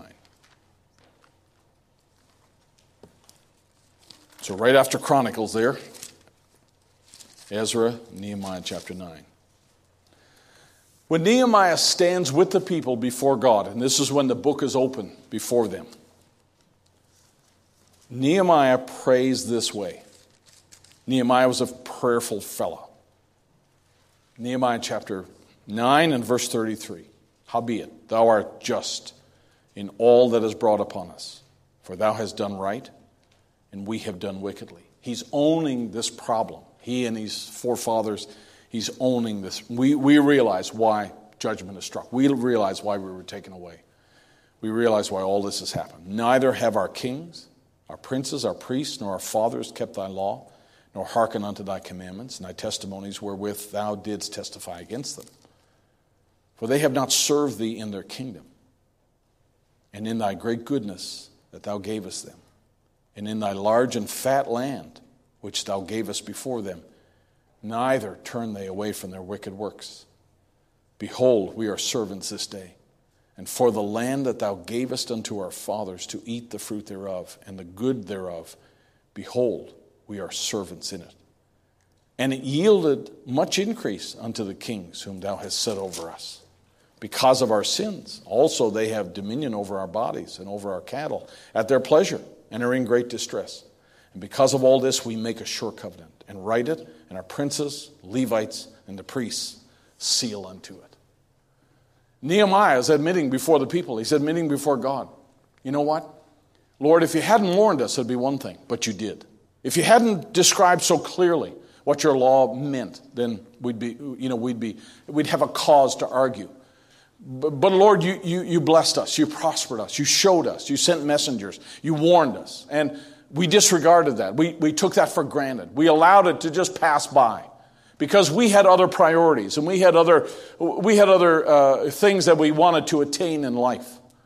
And so therefore now Nehemiah is saying, here, Lord, we stand and we are your servants in it. We are the people now that you have called to restore this place. But the more important thing than the walls themselves was all that was lost in the dispersion of the children of Israel. And all of that which was now being brought back to their minds. And all, he says that the land is even being blessed now because we've been away, and the land is restoring itself and providing for us. And for that we're thankful. And the Levites and the scribes and all the ministers and the musicians and everybody who's involved here, and the priests and the princes, everybody else, they said, we want to make a covenant, and we want to say we are the people of the restoration. We are the people who've been brought back. We are the people who've been brought out of Babylon, and now we're standing here, and we have a knowledge of the book. We have the open book in our hands now at our disposal, and we're able to look at it. And God, we should not really even be here, but by your mercies we stand today. And this is his prayer. This is his idea that he's conveying, that, we are only here by the grace of God. We're only here because you're a restorer of life. We're only here because you love us and you're patient with us. And so therefore, Lord, cause to rise up whatever it takes for us never to take your word for granted ever again. Because we know you are a just and a righteous God. And we know that if we make the same mistakes again, we'll find ourselves under the judgment of God again. And so therefore, Lord, cause to rise up in me whatever it takes for me to be identified as a believer, as one who is obedient, as one who is compliant with your word, as one who desires to follow in the footsteps of those that have been righteous men through the years, and those you blessed, and those you prospered, and those that you used over the years. Let me be one of those kinds of men. Let me be one of those kinds of women that were highly favored of the Lord. And let me be that kind of a person, because we're the people who actually witnessed the restoration of Almighty God to bring us back to the place after so great a transgression. After so great a defilement of God's law and a disregard of God's law, Lord, make me that kind of a person that I would be characterized by never, ever taking your word for granted and say, well, it doesn't matter. And I have my rights, and I have this, and I have that, and something else. And I think it's not a difficult stretch. You folks are students of the message, and you know, I've got all kinds of statements that follow from here where Brother Branham, and we'll eventually get to some of these here because there's some things that I wanted to share with you. But here's Brother Branham doing exactly the same thing in 1965, and he's actually pleading with the church. He says, "Oh, church across the nation," he said, "Listen to your humble servant this morning. And look where we were a few years ago when this first started, and the impersonations that have capitalized on it, and the millions and billions of dollars that have flown into the organizations." Because remember now, this is the dawn of TV evangelism. This is the dawn of Oral Roberts on TV and all the others that followed him. And he said, it's caused great revenue. It's caused great kingdom building. It's caused great crowds. And people maybe that, never had any idea or witness of the gospel. And now all of this is going on here. And he said, it's created millions and billions of dollars that have flowed into organizations. And whenever you flow millions and billions of dollars into religious organizations, guess what? They just become bigger religious organizations. And they have ways of generating more and more. There's one particular pastor down in Texas down there who smiles a lot, and his revenue is $92 million a year. $92 million a year. Do you realize how many books you could print with $92 million a year? And half of that money goes for television revenue. So they pay around $45 million to have those TV cameras set up so it can be beamed everywhere, and you can have it on your TV or your podcast or whatever else. All of that technology costs them around half of the revenue that they bring in. Well, naturally, they gotta continue to wow and pizzazz and entertain and do all the things they need to do in order to keep that kind of revenue rolling in order to keep that, the story. So Brother Branham says that big begets big and begets bigger and so forth. And you know what? God is not against big. But God is always against when we stray away from the Word. That's what he says, still away from the Word of God. Now here's Brother Branham in front of the church in 1965. He's only got less than a month to live. And he's standing there pleading with the church and say, "Oh, church, listen to your humble servant." Because God is giving you a chance at restoration. God is giving you an olive branch. God is reaching out to you with a restored word. God is vindicating to you that He's the same yesterday, today, and forever. And God is going to stand by His word. And God is going to do the things that He said He was going to do. And God is and has restored Malachi 4 and Revelation 10. And God is promising to open up the seals off the book and to loose it thereof and all the other mysteries that come out. God is that God, and He's still alive, and He's still doing everything He said He was going to do. And you are the generation that have experienced that in person. We are the generation that followed. But they were the generation that saw it with their own eyes. But in the eyes of the unconverted, which is more impressive? Or which is more attractive? Which is more powerful to the unconverted?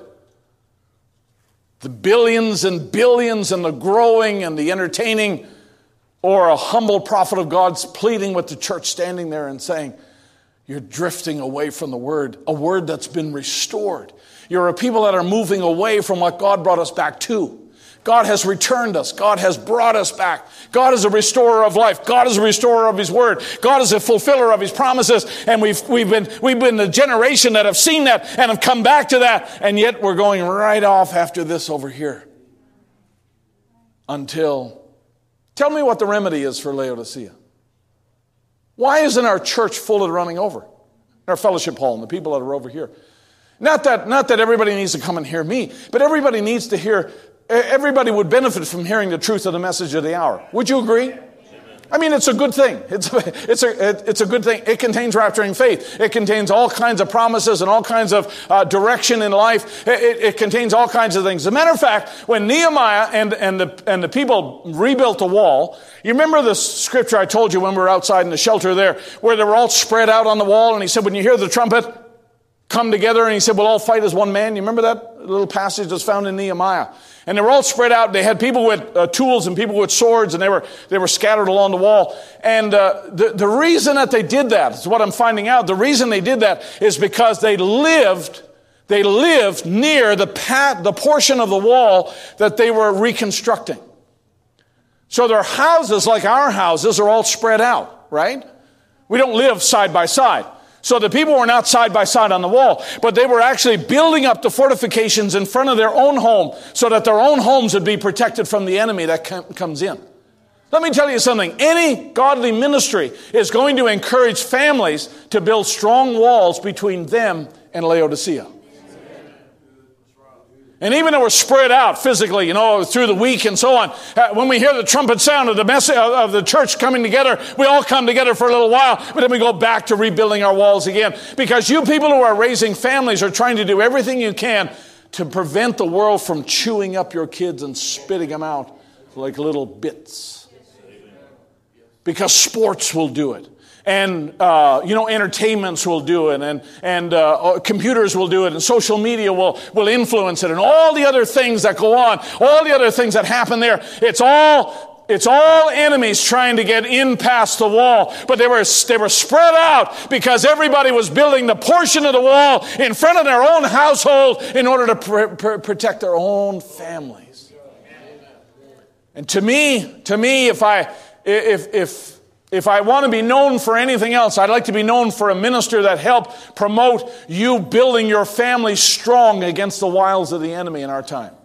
Whether it's through marriages or men's meeting or whatever else, I think it's an important thing because that's what we're called to do. Because God gave you those children to protect them and lead them and guide them and influence them in the right way. Even when you are called to be unpopular with your own children.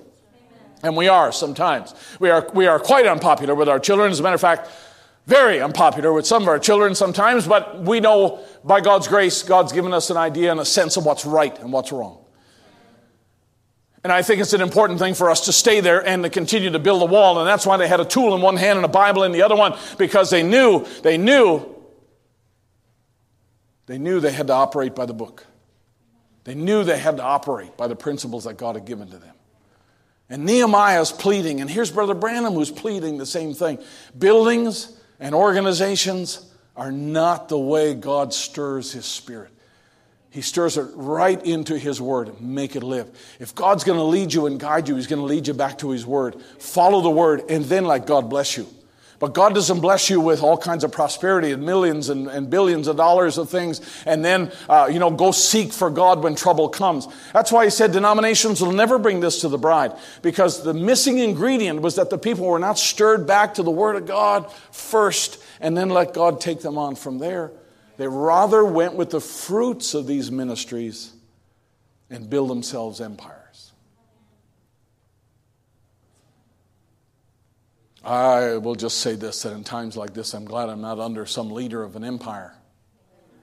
I'm glad I'm not under the influence of some headquarters that is making decisions, protecting the flow of revenue that comes in, rather than helping guide me into the wedding supper. I'll take the leadership that guides me into the wedding supper, rather than leadership that protects its flow of income. But be prepared. We're not the glitzy. We're not the entertaining. We're not the real big.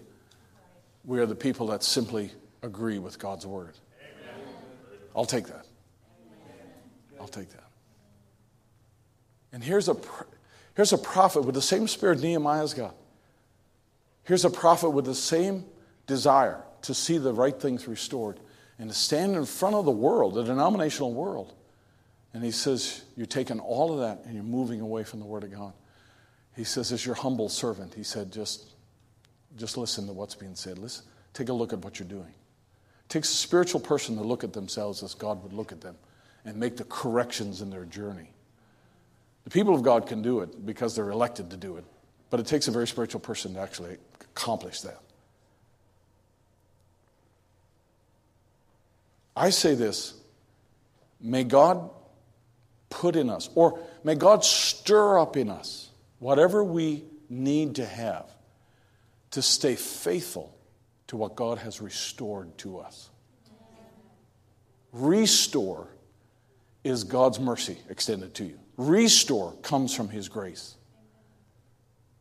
It's something God does again. It's something God does out of His mercy. He doesn't have to restore, but he does. He doesn't have to heal us, right? But he does.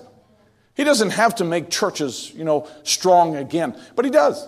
He does that. He helps us through hard times and come out better on the other side. And all the ways that God restores, whether it's through the law of Jubilee or whatever else, in any way that God restores, that's an act of mercy and love and grace for God. For you to come back to a state of good health, that's an act of love and mercy. God doesn't have to do that. He still could have died and forgiven our sins and left out the healing part, but it's His mercy that allows us to experience healing as well. Even when we don't deserve it. There was all kinds of sinners came into Brother Branham's prayer lines and got healed just because they believed in the promise of healing that was stated. And they accepted that and they walked away from it. Not that they deserved it, but they got it anyway. It's the mercies of God. Restoring is an expression of the heart of God, the mercy of God, to bring people back to where they need to be. When you get to that place where God restores you, and then you turn away from that and walk away, I don't know whether God has expressions or not like this, but this to me would be a fitting one. What more can I do? No remedy for that. Should I send him another Brother Branham? Should I send him something else? What else can we come up with? Maybe we could preach the gospel by drone. I don't know. That might get to people's attention. God is like, signs and wonders, we've had it pretty good. We've had it pretty good. Miracles and signs and wonders that have been done. For the generation that experiences restoration to turn away from the restoration. But remember now, just like the laws of Jubilee, it's not just about the land and the nation. It's about individual. If you're into an agreement with a person, or whether it's collecting manna for you and your family, operate by the laws of God, collected one day for 2 days when it comes to the sixth day, and God will honor that. So even on the small scale or the bigger scale. So if you've been baptized in the name of the Lord Jesus Christ because you got away from God and then you came back and gave your heart to the Lord, and then you find influences creeping in again and you're giving into that and straying away from the Lord. It's a serious thing. It's a serious thing. On an individual level and on a church level, if we stray from the things that are sacred to God, that's a serious thing. God, I pray, God, put in me whatever I need to stay true to what you've restored us to. You've restored us to the open book. You've restored us to the whole thing. You've restored us unto the joy of the Lord, which is our strength, which is the pronouncement of the mysteries of God to us in a way we can understand, right? That's why they could rejoice, because they could understand. And they sent the Levites among them, to make sure everybody understood what was in the reading of the book. It's not just the reading of the book, but it's the understanding of the reading of the book. And they were all happy with that, and they were all overjoyed. I got something out of church. I heard something. I learned something. Let me tell you, that's not your intellect. That's the Holy Spirit revealing things to you, even while you're sitting there and revealing things to us. And I'll tell you what, saints of God, He's restored us to that. He's brought us back to that kind of understanding. And the world out there, they look at us and they think we're funny. And the world, they just have different things to say about us. But to us, I say this: God, keep in us, stir up in us, whatever it is that needs to be there, that I can stay with what God has restored me to. Because what you have restored me to is great. Let's stand to our feet. What you've restored me to is the open book. In other words, the book without any reservations, the book without any holding back, the book without any obscurity at all. But God's given us great understanding of the mysteries that have come to us in the last day. And God promised that He would restore it all to His people in the last day. And I think we are a blessed people. I do. And we never want to be like the people in the end of 2 Chronicles here who, they heard it, they saw it, they sat in church, brought home the tapes, didn't have any effect on them. But when Nehemiah came and he prayed that day in front of the people, he stood up in front of everybody and he said, Lord, you did right. You did right. And here we are. And in all of God's, dealings in the last day, we can say the same thing. It's not like the church ages didn't have messengers to warn them. It's not like the ages didn't have, a presentation of God in their day to really see the presence of God in their day. Every age did. Every generation did. And we are the people that saw all kinds more. We saw much more. And God allowed us to be able to experience all of that. I will say this, I think we are a people that that God has selected in the last day for a specific reason. And I think that he wants us to grasp all of this that's come open to us and to be able to enjoy that and be able to sing those praises. Now, we sang this morning, Sister Becky was playing Every Praise. So let's sing that this morning here, and let's all ring it out together here today. Every praise is to our God. Every word of worship with one accord. Let's sing it this morning.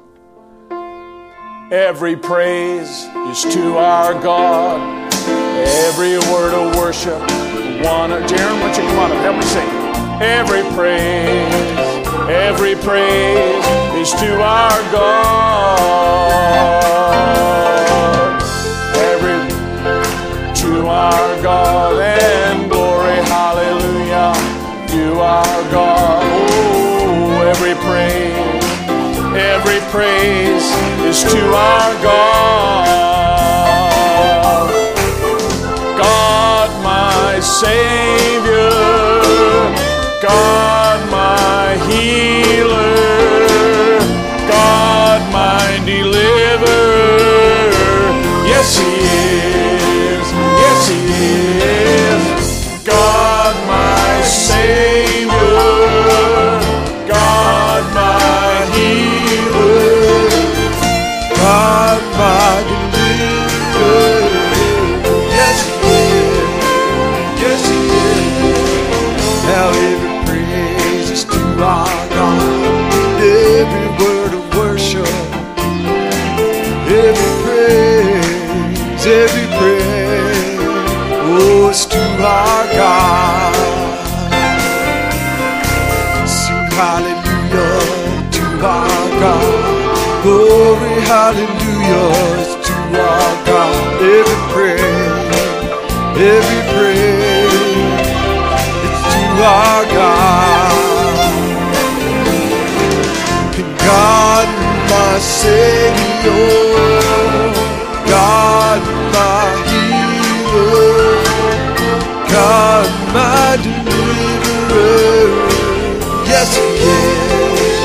Yes, he is. God, my Savior, God, my healer, God, my deliverer. Yes, he is. Yes, he is.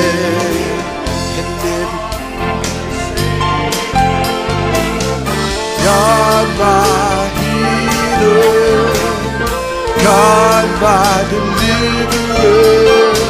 Yes, he is. Yes, he is.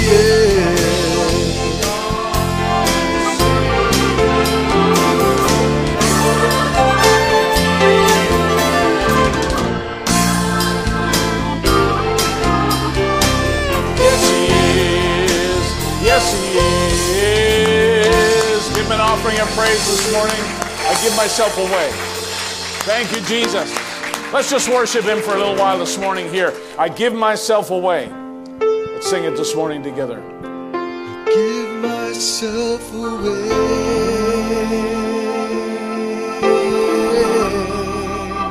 Yes, I give myself away so you can use me.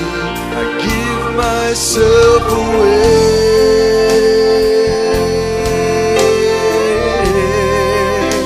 I give myself away so you can use me. Here I am, and here I stand alone. My life is in your hand, and Lord, I'm longing to see your desires revealed in me. I give myself away.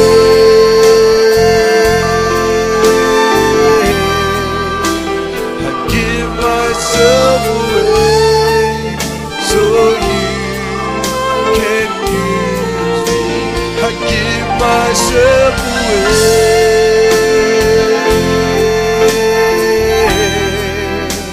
I give myself away so you can use me. Take my heart, oh, take my life. Hands of living sacrifice. Oh, all of my dreams and all my plans, Lord, I place them all in your hand. I give myself away.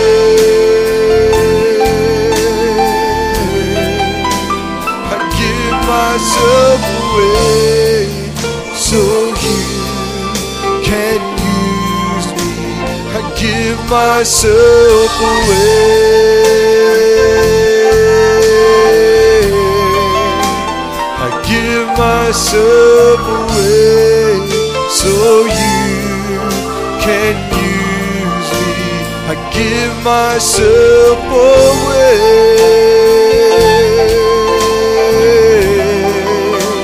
I give myself away so you can use me.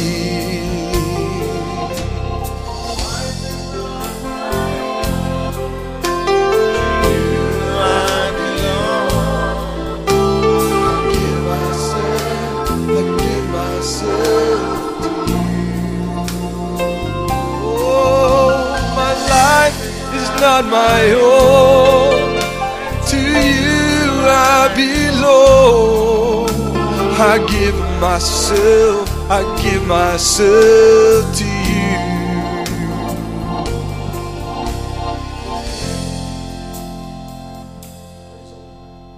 Thank you, Jesus. Our desire is to give ourselves to Him completely.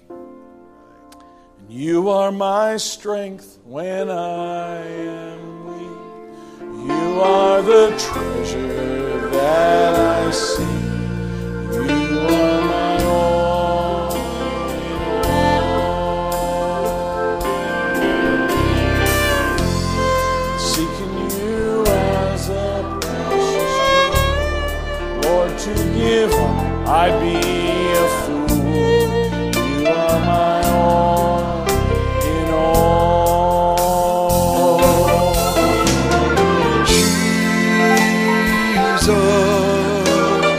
Lamb of God, how worthy is your name, Jesus, Lamb of God, worthy is your name. Taking my sin, my cross, my shame, rising again, I bless your name. You are my all in all. And when I fall down, you pick me up. When I am dry, you fill my cup. You are my all in all.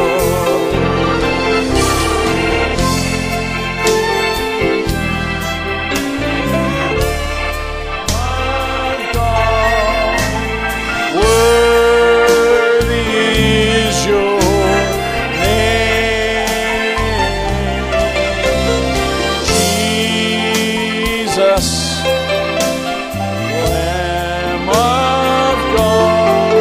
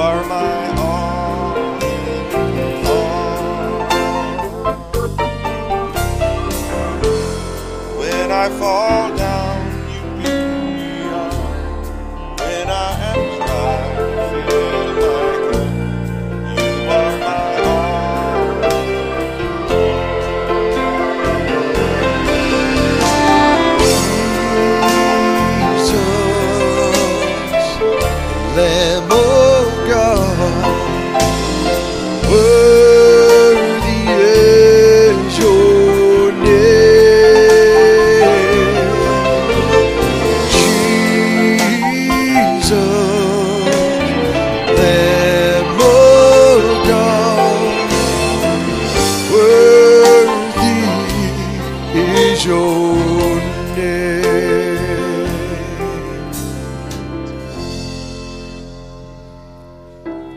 Be it unto me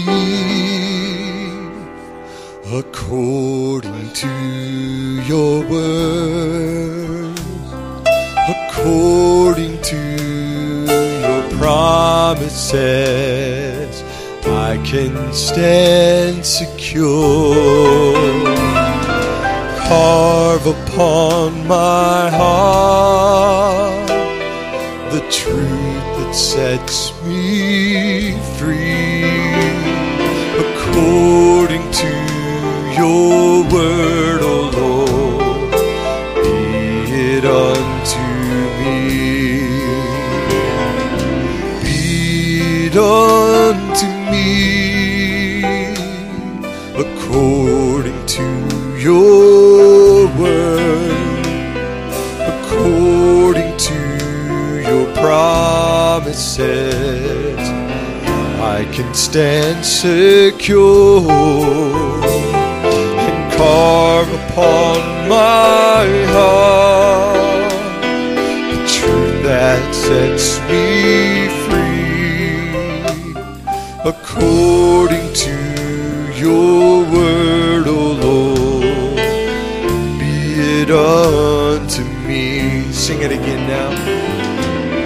Be it unto me, oh, according to your word, according to your promises, I can stand secure and carve upon my heart the truth that sets me free, according to your word, O Lord, be it unto me.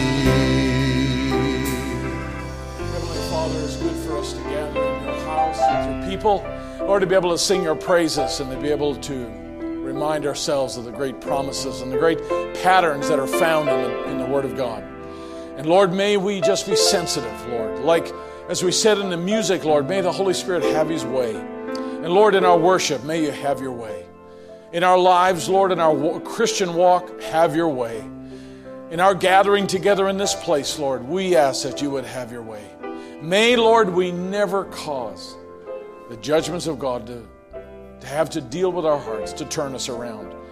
But Lord, may we be turned around by a nudge of the Holy Spirit. May our lives be so sensitive to you that we can be redirected, Lord, by a word or by a sermon, Lord, or by something that's said. Father God, we just know that the gates of your kingdom are opening up, Lord, very soon. And we desire to go through with rejoicing. But Lord, I know that in our lives, Lord, we know that you have things to deal with. Deal with us according to your mercies, Lord. Deal with us according to your love and your grace. Bless every family, I pray. Bring healing to those that are needed, Lord. And we think of Sister Connie today. And Lord, we think of Sister Anja and her family and the memories of the loss they experienced, Lord, in having to let Brother Larry go. We commit them into your care. We think of Sister Mary Smith today and pray that you would just be with her and give her strength, Lord, her and Brother Richard. We love you and we thank you, Lord, for your mercies. Thank you, Lord, for all you do. In the name of Jesus Christ, we pray. Amen and amen. Thank you, Jesus. I'm going to make it. He's already said that I would. I'm gonna make it. He's already said that I would. And I'll keep on trusting that He's working everything for my good. And He walks beside me, and heaven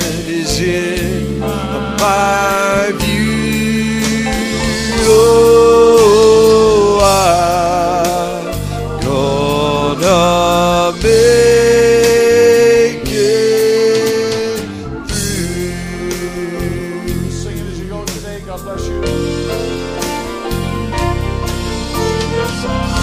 I'm gonna make it. He already said that I would, and I'll keep on trusting that He's working everything for my good, and He walks beside me, and heaven is in my view.